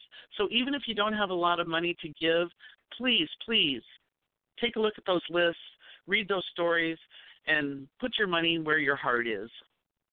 Aww. Come on, everybody, donate, make a donation. It's for a good cause. Thank you so much for coming on and saying all that. That was eloquently done. Oh, thank you so much for having me. I appreciate it so much. All right. And well, I hope everybody at Parents for Pot. Yeah, I hope you guys have a good day today. And also, I just want to throw this out there. You can go to their website too and become a member. If you can't make a donation, be a member and help with the kids. But all right. Well, thank you, Anna. We appreciate it. Yep. Thank you so much for having me. You guys take care and have a good day. You too. Thanks. Me too. Bye-bye. Bye. All right, Stephanie, we've got a couple updates I want to run through real quick. First of all, we were hoping that Amy Povah would come on the show, but she has been advocating out here, actually in Washington, she's been on a panel speaker out here. She's been traveling all weekend, so she's unable to make it on. But she just wanted everybody to know that CAN-DO is not backing down because it's wrong. It's wrong that these people have been denied the clemencies, and she says, however, it's a strategy to the most effective is important. To be the most effective strategy is to be the most effective, and that is important. She says, so keep up the faith. She's a big advocate. In fact, she was out there advocating with Lauren Cesal for her dad and for all the other people and help organize that. So that's from CAN-DO. We just want to put her in the mix and let everybody know to great. go to her. Oh, she made all those signs that you see all over the place in Washington, D.C. She made every sign and handed them out to everyone. Yeah. Oh. So, she's a busy lady. She's very, very, very busy. I know. It's really nice. Let's bring Mindy on. Let's just talk a little prison outreach. She wants to tell Farrell's story a little bit, and I just want to mention that there are a couple prisoners that are still in the running for clemency. This information came from Sherry Sicard, like John Knock and Michael Peltier. They have not been denied. So we got to keep fighting for those that have not been denied, because a few of them have been granted. Very few, I think 2 or 3 of them have been granted clemency, but hopefully one of these 2 guys will. But other than that, we've also got Eddie Lepp. Will be getting out of his federal penitentiary on the Wednesday. 7th. Wednesday. Yeah, Wednesday. Yeah. Oh, freedom for Eddie. And my dad's business partner will be getting out on the 21st. Well, it's not actual real freedom, but it's probation type of freedom. It's not being in jail anymore. It'll be at a halfway house. But this month we got 2 prisoners. Eddie too. Yep. So yay for them. And now let's bring on Mindy and get her update about how Farrell found out that he was not getting released through clemency. Mindy, are you still there? I'm here. Are you there? Yeah, we're here. All right. Well, I kind of, throughout the show, I wrote a list of things here I wanted to touch on. Incredible show, you two. I really want to mention, it was great to hear Anna Diaz. She's a personal friend of mine, and it was nice to hear from somebody in Oregon, as I am now a Washington resident, and would also be excited about a Parents for Pot chapter. But anyway, I also wanted, as far as Farrell goes, listening to Lauren and hearing Stephanie, it kind of got to me when they were talking about how they found out about clemency denials. So I ran into town to get my groceries and went on Facebook and saw the news. And being that I don't have internet and I just, catch it when I go in town, I just assumed everybody knew, and I sent Farrell a very basic note saying I'm really sorry about the news and, that my heart was with him. Now, I used to be on Core Links daily, and I would send people, I have about 20 different people on the list, and I would send them inspirational quotes and jokes and everything I could think of. Even if I had nothing, to say, I'd still send them things. And I didn't even send them Happy Thanksgiving this year. And I sent Farrell this very basic, I'm sorry and I'm with you note.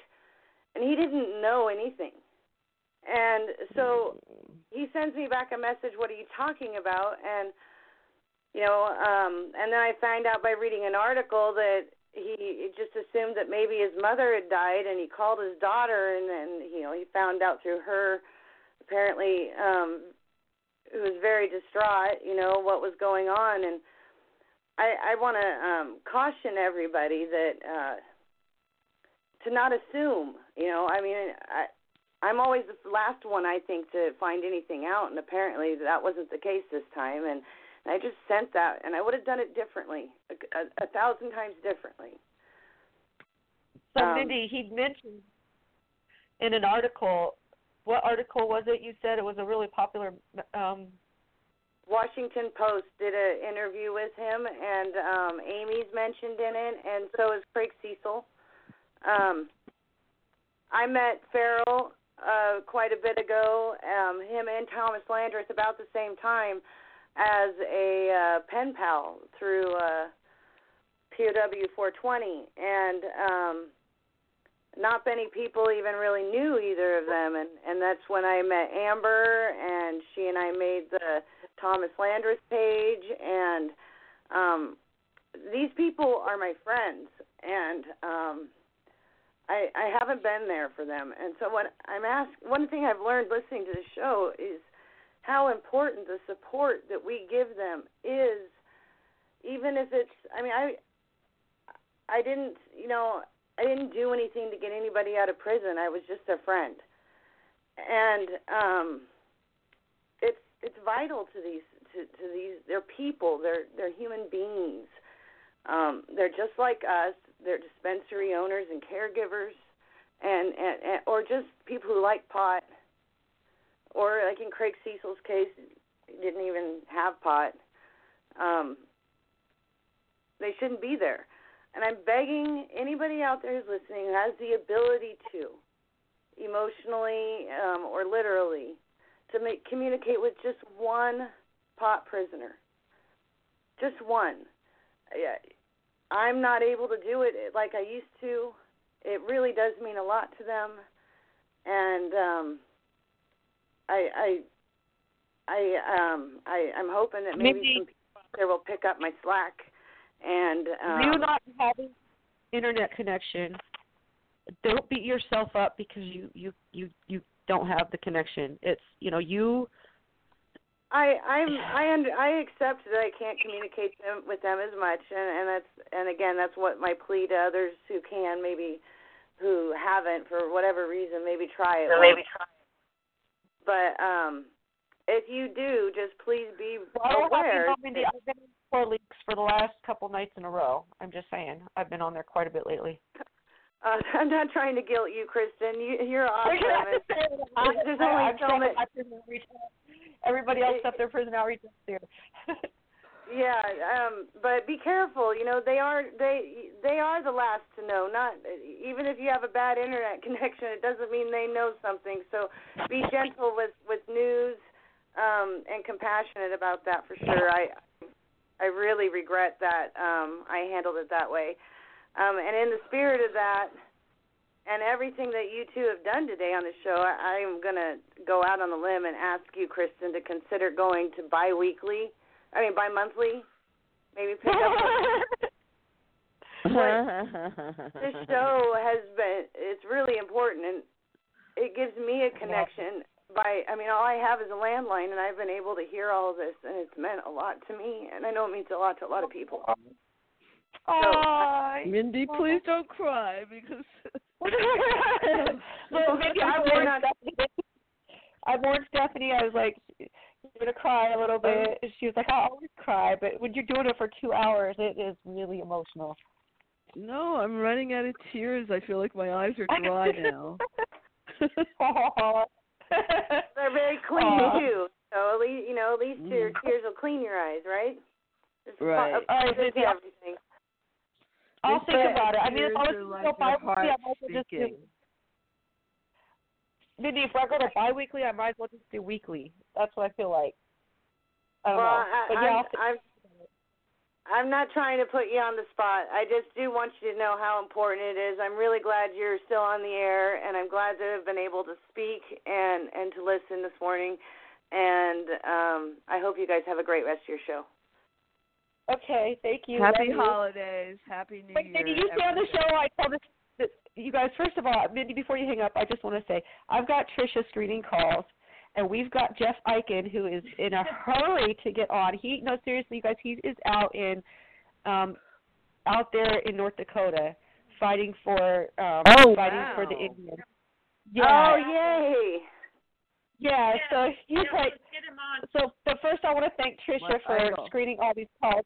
She's so cute. She's like, you have 16. She sounds like you, Mindy. She's like, you have 16 minutes left for 2 people. Hurry. Okay. Jeff said hurry.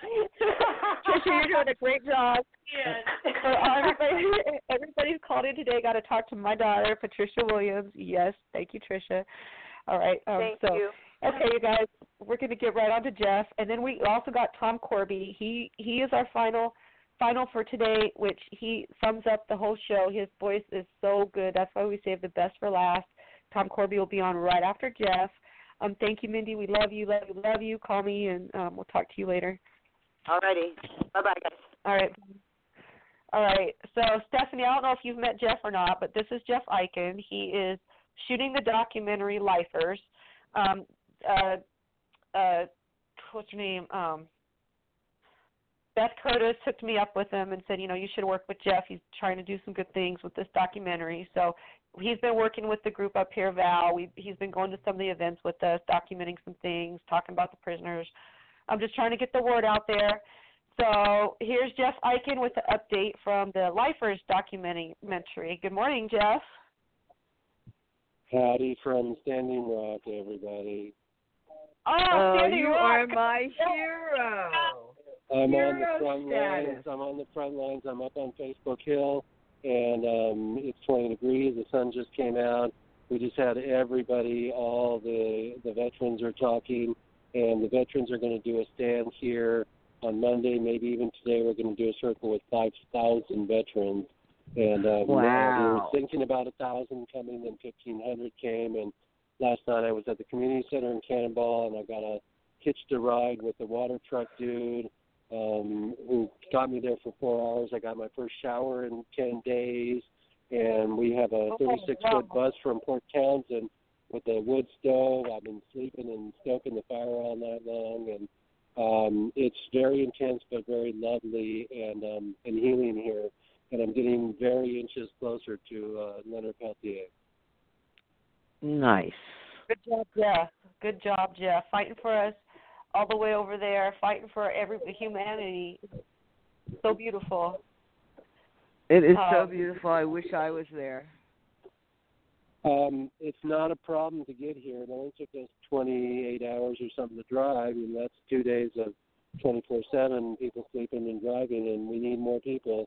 So, all you Burning Man people, all you Coachella people, all you rock and rollers, get out here. Don't cause trouble. Just come and bring food and warm clothes to give out. And that's what we need. We need boots. We need gloves. We need everything. We've got almost 5,000 new people here today, and they're building houses every second of every day.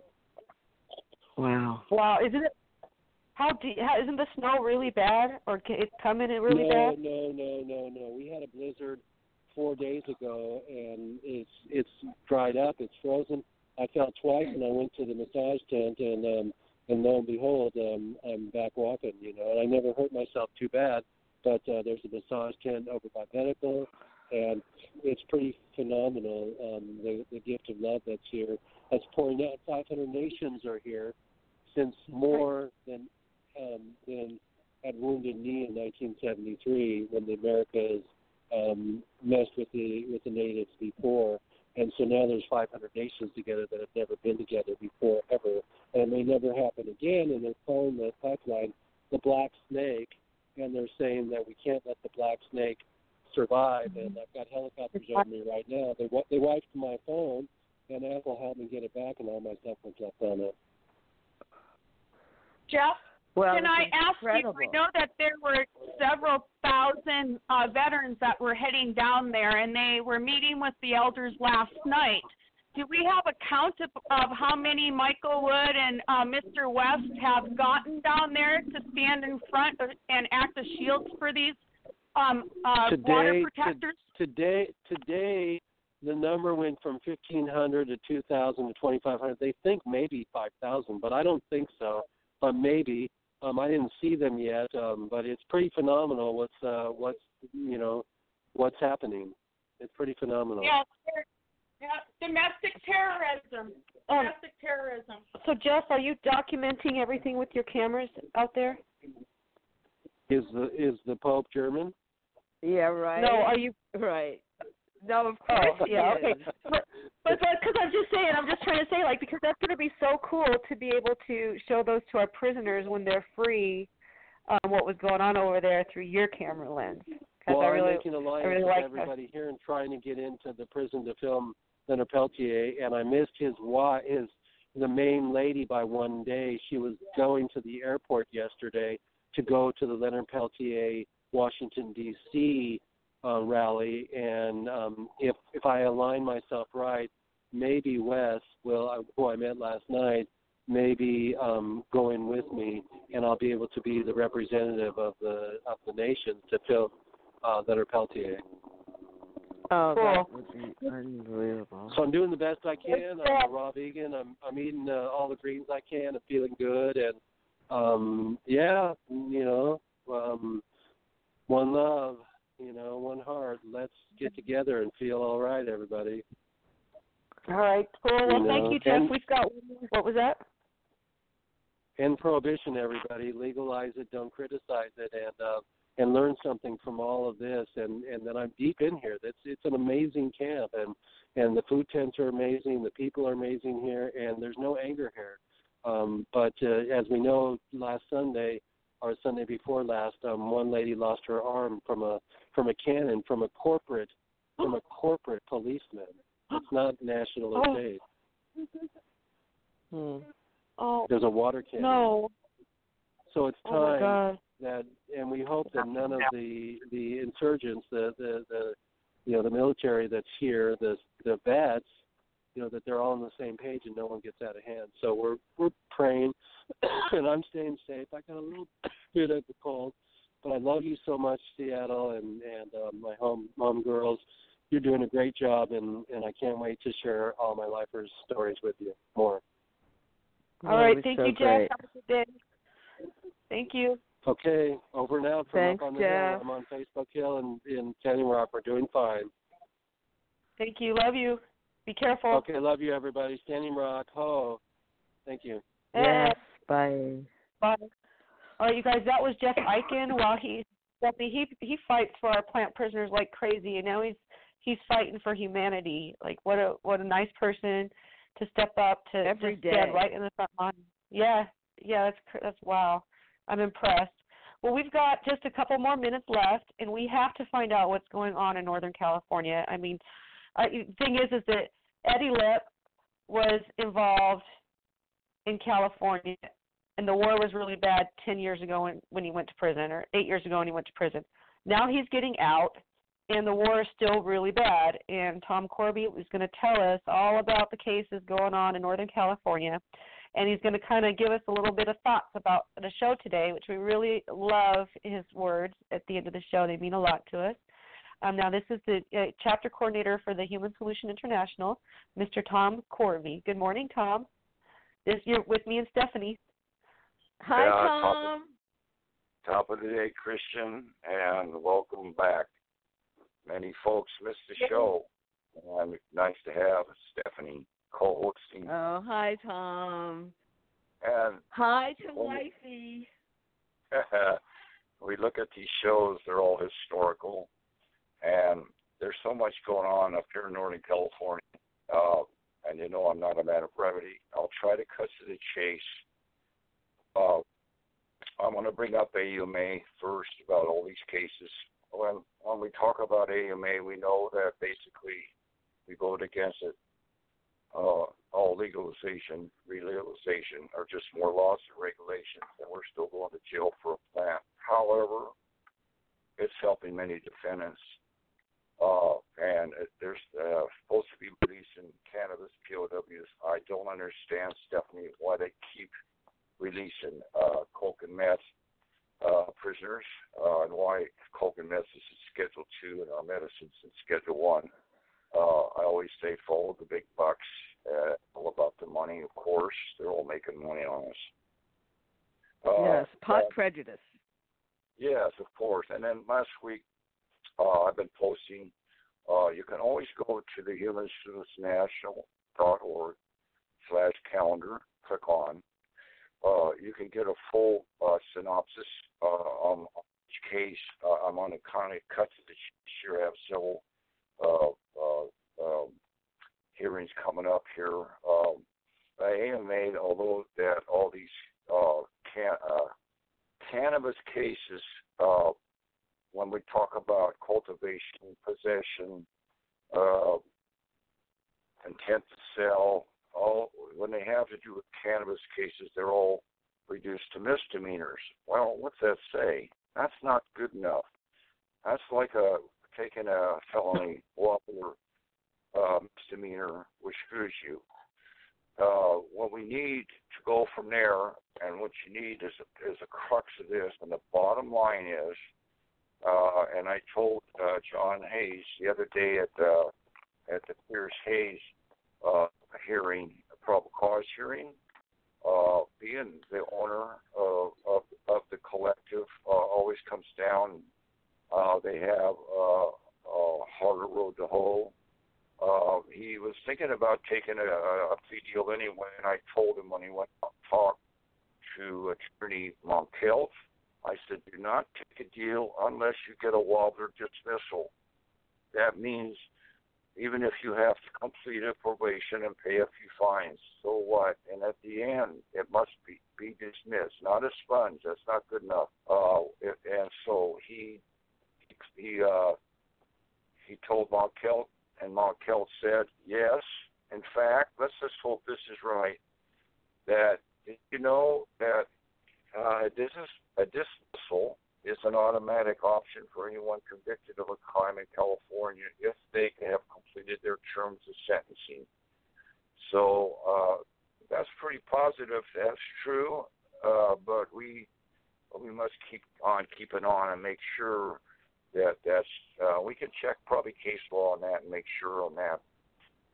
If you think about it, that's huge for all the years, the 4.5 years I've been coming on the radio shows and posting.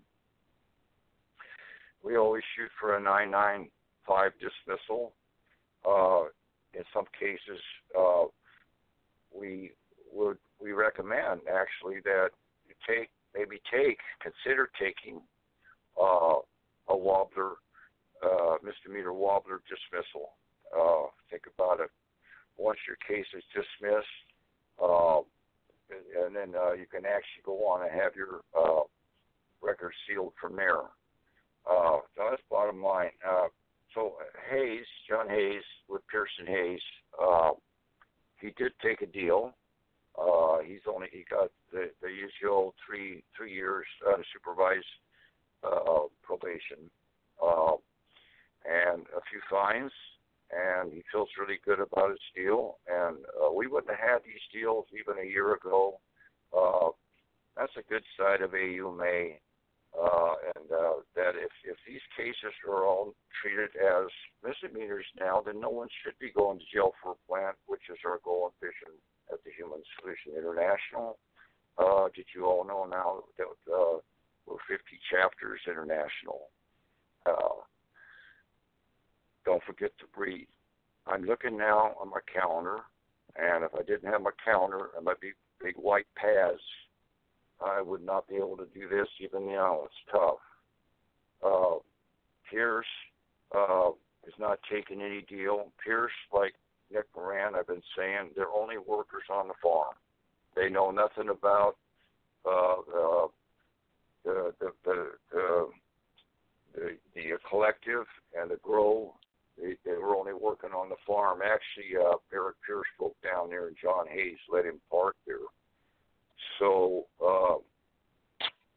these people, as far as I'm concerned, Nick Moran and people that are just working, and they should take any deal, no deals. The case should be dismissed, and I think some of them are already starting to be dismissed. So Hayes is going back for a settlement conference, and he's going to recuse PD Marshall. Actually, he's going to fire him because he might as well be a prosecutor. And a lot of these PDs are. He's going back January 4th, 2017 to 1:30 for a settlement conference. If they do not settle and his marshal does not come around as PD, then he's going to recuse him, and that will buy him more time because once you can recuse 3 PDs, and the court has to assign you another PD, and hopefully we'll get one of our better PDs up here in Butte County. Nick Moran. Nick Moran's also, he was just a worker on the farm. When we talk about AMA, it does not cover manufacturing. This is kind of sad because a lot of these cases, Tully will tell you, Planet Herb, Drusen, these cases get down like Planet Herb Count 7, manufacturing. When you're talking about butane and blowing kids up, which they really make it bad, of course, that makes us look like meth heads with these labs and stuff. So now we're not using butane, we're doing it cold press. We're getting away from propane. If you think about it, it's very toxic. I never did like it. Nick Moran, the DA made him a BS deal that they would drop the 3 misdemeanor charges, the usual misdemeanors, cultivation, possession, and also psilocybin mushrooms. By the way, psilocybin mushrooms now are being treated as a misdemeanor, which is good. If he would take a deal on manufacturing, no way. First of all, he's just a worker there. Tully feels really good about going on to trial. He's going on to trial assignment conference this next Friday. I got it right here on my calendar, December 9th at 8:30 a.m. That's number 1 Court Street in Oroville. Local court support is always requested. Come bear witness in support of the defendant. Tully, when you have Joseph Tully, when we have manufacturing, that's the only count that we're up against here. That's a charge. That's count 3. Think about it. Nick wasn't even there, didn't know anything about it. Tully's already won those huge cases here almost 3 years ago up in Shasta County with Drusen and Planet Herb, which the manufacturing charge 7 on Planet Herb, had to go back to trial again, but he still won it.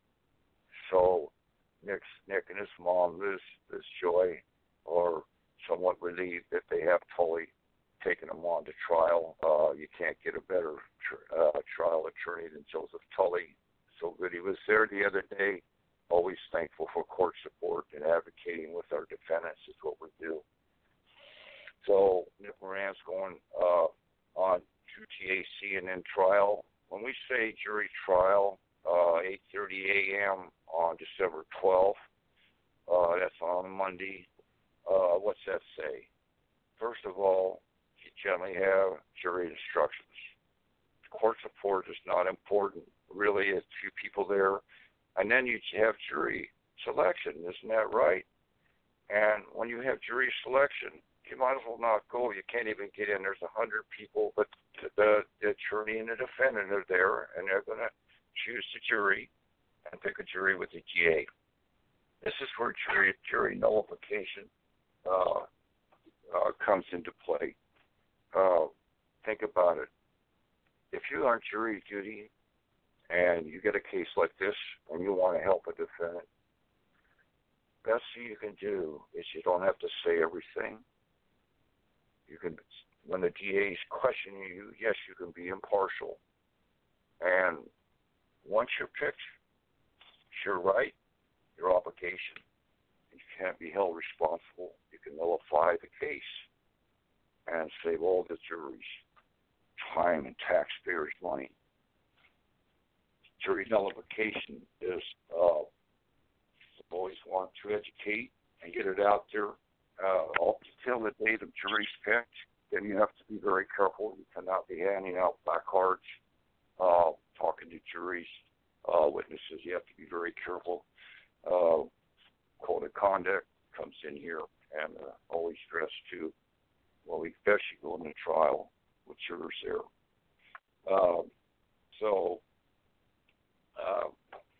Nick's gone on to trial. I had told him I doubt whether he's going to trial on the 12th. It'll probably continue on until they pick jurors Monday, next Monday, and that'll take at least 2 or 3 days. So we always tell defendants to no deals, always take them on to trial, always 995 motions, and always challenge the warrant on probable cause. James Benno and his 2 boys. Oh my God, here we got Tully again. What's he doing? Tully's throwing. Last time we went for Benno up there, he's throwing all these motions at him. That's what you do. Throw everything at him. They don't like to have to work. And he's backing them down wherever he goes. When he comes in, they stand to attention. When Tully comes in there, he's changing the way these courtrooms, the injustices that go on inside these courtrooms and the dog and pony shows. Tomorrow morning, 10 a.m., 1655 West Street, Reading. That's the annex above the courthouse. Up on West Street there. Going to throw several motions, and one of the motions is going to be evidence to exclude the gun magazines. They already got rid of the guns. Now they got this charge. There were gun magazines there, even if there's not a gun there. Think about it. So come for James tomorrow. I don't know if we're going to be able to make it up there. It's a long 2-hour trek, and but we're going to try.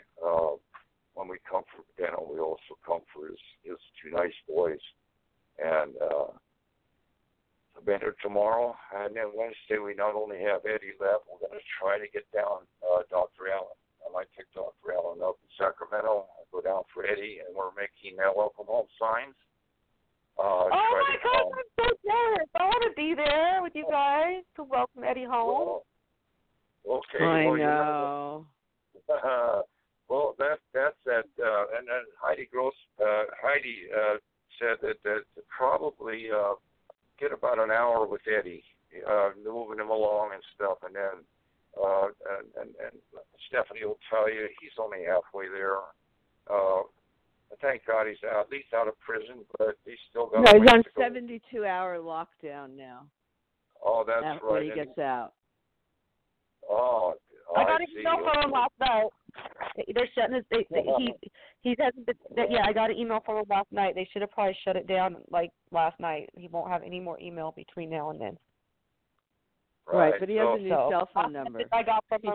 Last message I got from him, he said he will call me when he gets to the halfway house. So, Tom, if you take any pictures, please tag me in them. I got to see this. Me too. I wish it could be, and that's at 3:14 p.m. Wednesday afternoon at San Francisco Airport on Highway 101. Nice. Also the same day right here is why that I caught the court sport and coming for Michelle here. I mentioned her on the last show before we lost the show. She's up for tampering. If you remember about the Fischer case, Fischer's the one that shot the unarmed drunk coming out of the car. He was found guilty, and then he went for a retrial. I came in the other day for Pierce and Hayes, and here he is, and the cameras and everything.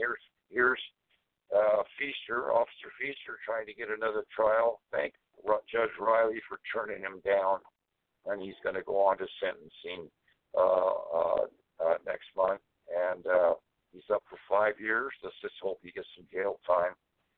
A lot of us protested Fischer up in Paradise. It was a big thing on TV and everything here a year or so ago.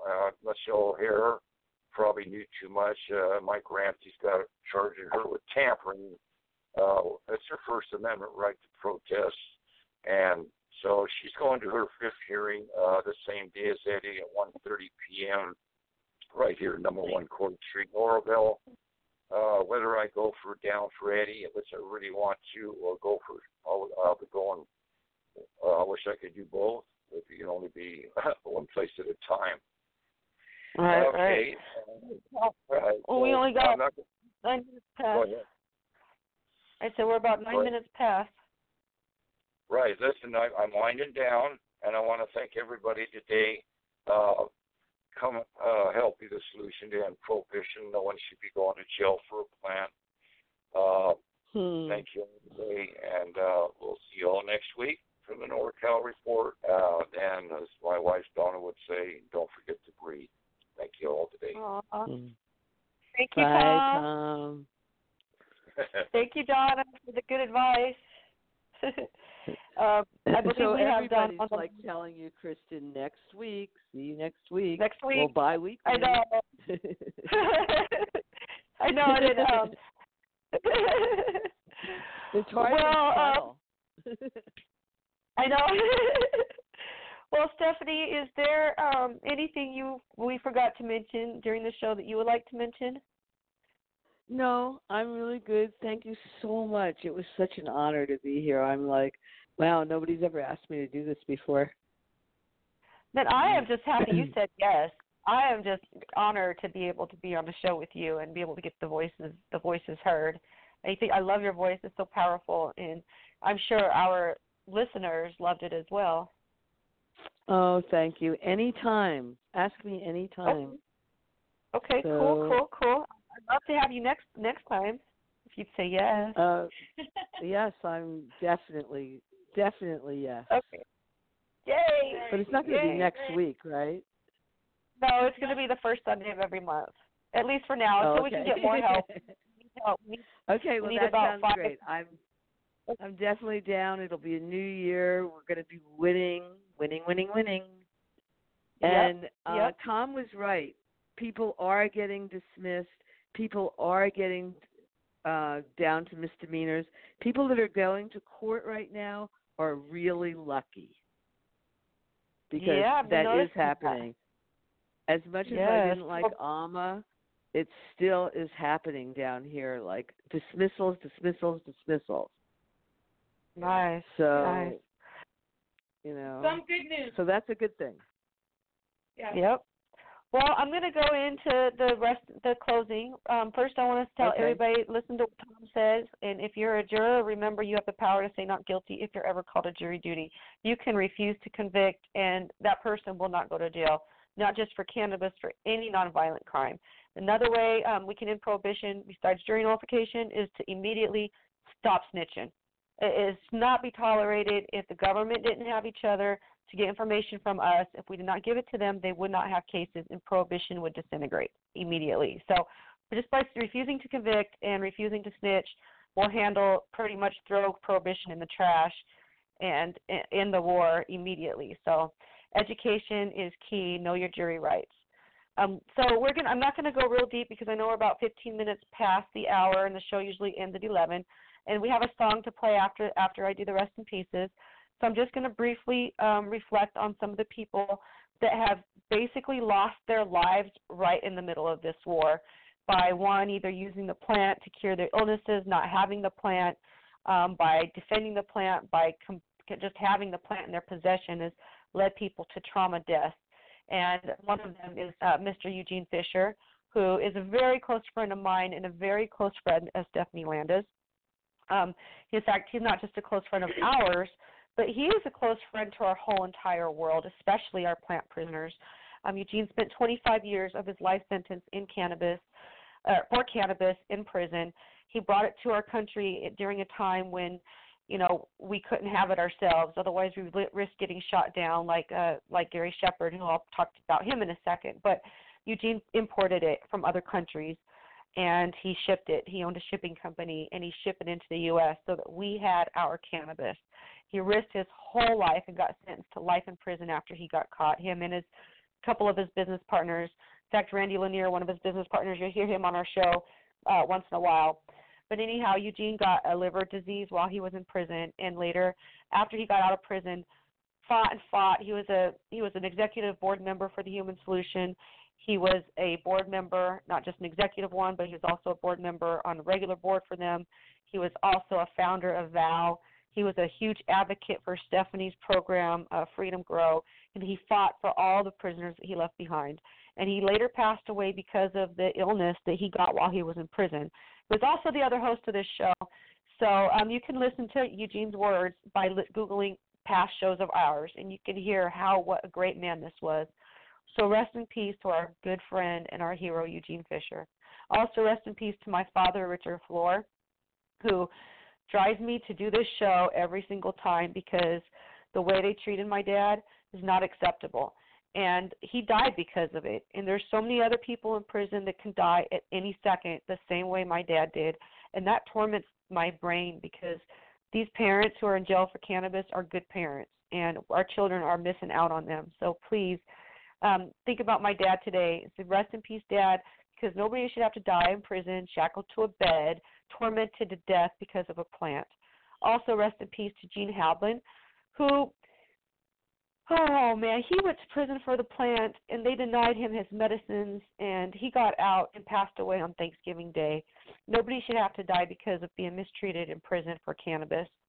Also, rest in peace to Gary Shephard and Maryjane Jones. Gary Shephard was protecting his plants when the federal government came and shot him over 20 times while he stood next to his partner, Maryjane Jones, as she held baby Jake in her arms. They both fell to the ground, bled. Gary died immediately. Maryjane Jones, she was shot in the head, and she survived over another 20 years, but just recently passed away. You know, their niece is Stacy Tice. We all know her happy cannabis and how she drives it around, tries to end the war across the whole nation. Also, rest in peace to Jack Hare, who taught us about the plant. I'm going to urge everybody right now to go get the book, The Emperor Wears No Clothes. Read it from front to back. Take pictures of it. Post pictures on Facebook. Educate people. It will teach you all about the conspiracy, everything about the plant, that the government, why the government keeps it illegal, and what the plant can do for our world. Also, rest in peace to Peter McWilliams, who is a civil rights advocate for all kinds of different reasons, but one is for cannabis, and he died on probation. He couldn't use the medicine for his nausea, and we hear that he had choked over his vomit. And anyway, he left us some inspirational books that we can read. I urge you to pick those up and read them. Also, rest in peace to Bill Lemorte, who is a prisoner that not a lot of people know because he was locked away for over 20 years for cannabis. He was a very close friend of Eugene Fischer, and he died right on 4th of July in the prison yard serving his life sentence. He grabbed his chest and fell to the floor and fell to the ground and died. Rest in peace, Bill Lemorte, because he will never be forgotten on this show or in any of our lives. Also to Larry Harvey, one of the Kettle Falls 5 family members, who fought for our plant, even went to D.C. and fought for the plant and our rights, and passed away right in the middle while his whole family was being sentenced and put through the misery of Prohibition. Also, rest in peace to Dee Young for giving us Adam and for all of her sacrifices that she made, and because Prohibition is not keep all of it legal here, and so when it does, more people don't have to die for not having access to it. Also, rest in peace to Curtis Cecil, who is Craig Cecil's son. Craig called in earlier today from prison. He passed away while Craig was in prison, and Craig wasn't even allowed to get out to go to his son's funeral. Also, rest in peace to 2 children of this war, Spencer Koptis and Cashy Hyde, who are both using the plant to kill their brain tumors. Well, when their caregivers got raided, their parents didn't have as much access to the plant as they needed, and the 2 children passed away.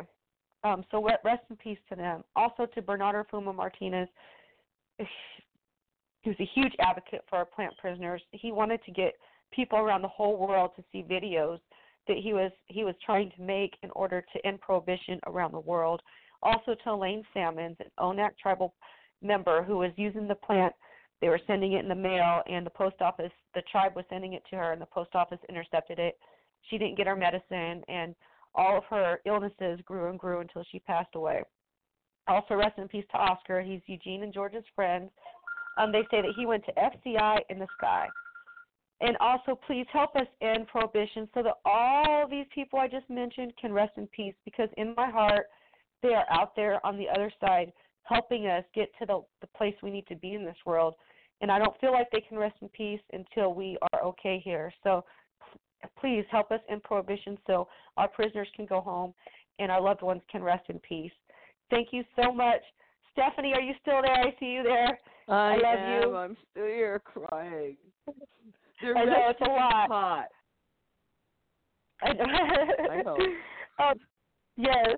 So this song we're going to play, I'm only going to play one. Usually I play a couple. Oh, my voice is getting dry talking so much. But this is from Real One. We all know who Real One is. He was on our show a couple weeks ago, or about a month ago or so. You can listen to his interview by Googling past shows. But this song is called It's Just a Plant, and we found out why he calls it Just a Plant and what inspired the song. But he just recently, in fact yesterday, put out a video to match the song. So check that out. It's on my Facebook wall. It's a cool song. It's from Real One. It's Just a Plant. And thank you for listening to That Radio, and especially thank you to the listeners, and of course you, Stephanie, Landa, and I hope everyone has a good day. And thank you, Kristin. Aw, you're welcome, Stephanie.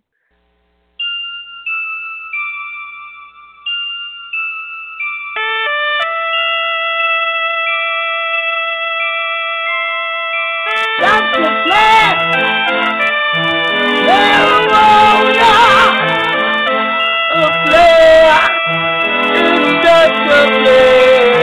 Smoke it up, cause herb is superb. Don't run from the cure, spread the word. Ask Fred Simpson, he got the answer. Find out how he cured cancer. Look it up on YouTube, show a friend or two. It might be worth a shot to save a life or two. It's amazing what a little hemp oil can do, especially when it kills what I lost my mom to. It's illegal, it saves people, we don't get another chance. No sequel, so why we take the time fighting against this medicine and putting people like Eddie Left in federal prison. I'm on a mission with this marijuana movement to get the word out, to get the facts proven. Live strong, live strong, live long. Kick back, take a hit from the phone. Just a planet called marijuana. It was put on with the music you own now. Just a planet is called marijuana. It can heal the world. It can heal the world. The emperor wears no clothes, you gotta read it. I smoke so much THC, I bleed it. Take up without Maryjane, damn I need it. I love to watch it grow with the formula I feed it. Eating edibles, packing bongos, cutting up grass like Honda lawnmowers. It's just a plant, a usable herb. We need to go green, it's what the earth deserves. If we grow hemp, we can help save trees. If we grow hemp, we can save economies. If we grow hemp, we provide what we need. We need to grow hemp for humanity. You need to do your research on hemp history. 1942, hemp for victory. Just read Jack Hare's book, page for page. The information you get, you'll be amazed. Just a planet called marijuana. It was put on with the music you own now. Just a planet called marijuana. It can heal the world. It can heal the world. Gift. Going crazy is the myth. Reefer madness was all a part of Anslinger's bullshit. Society make people freak out. If they smell marijuana, they for sure flip out. Over the world, drive off a cliff, become a sex crazy zombie, smoking a spliff. On too much propaganda. Do your research, see what you can gather. Cannabis, hemp, marijuana, weed has played a big part in our world's history. Medicine, vapor, real fiber. It's not just about smoking and getting higher. It's a provider. An herb we can use. I'm just relating facts, spreading the news. The emperor wears no clothes, please read it. Don't run from the cure, better believe it. Just a planet called marijuana.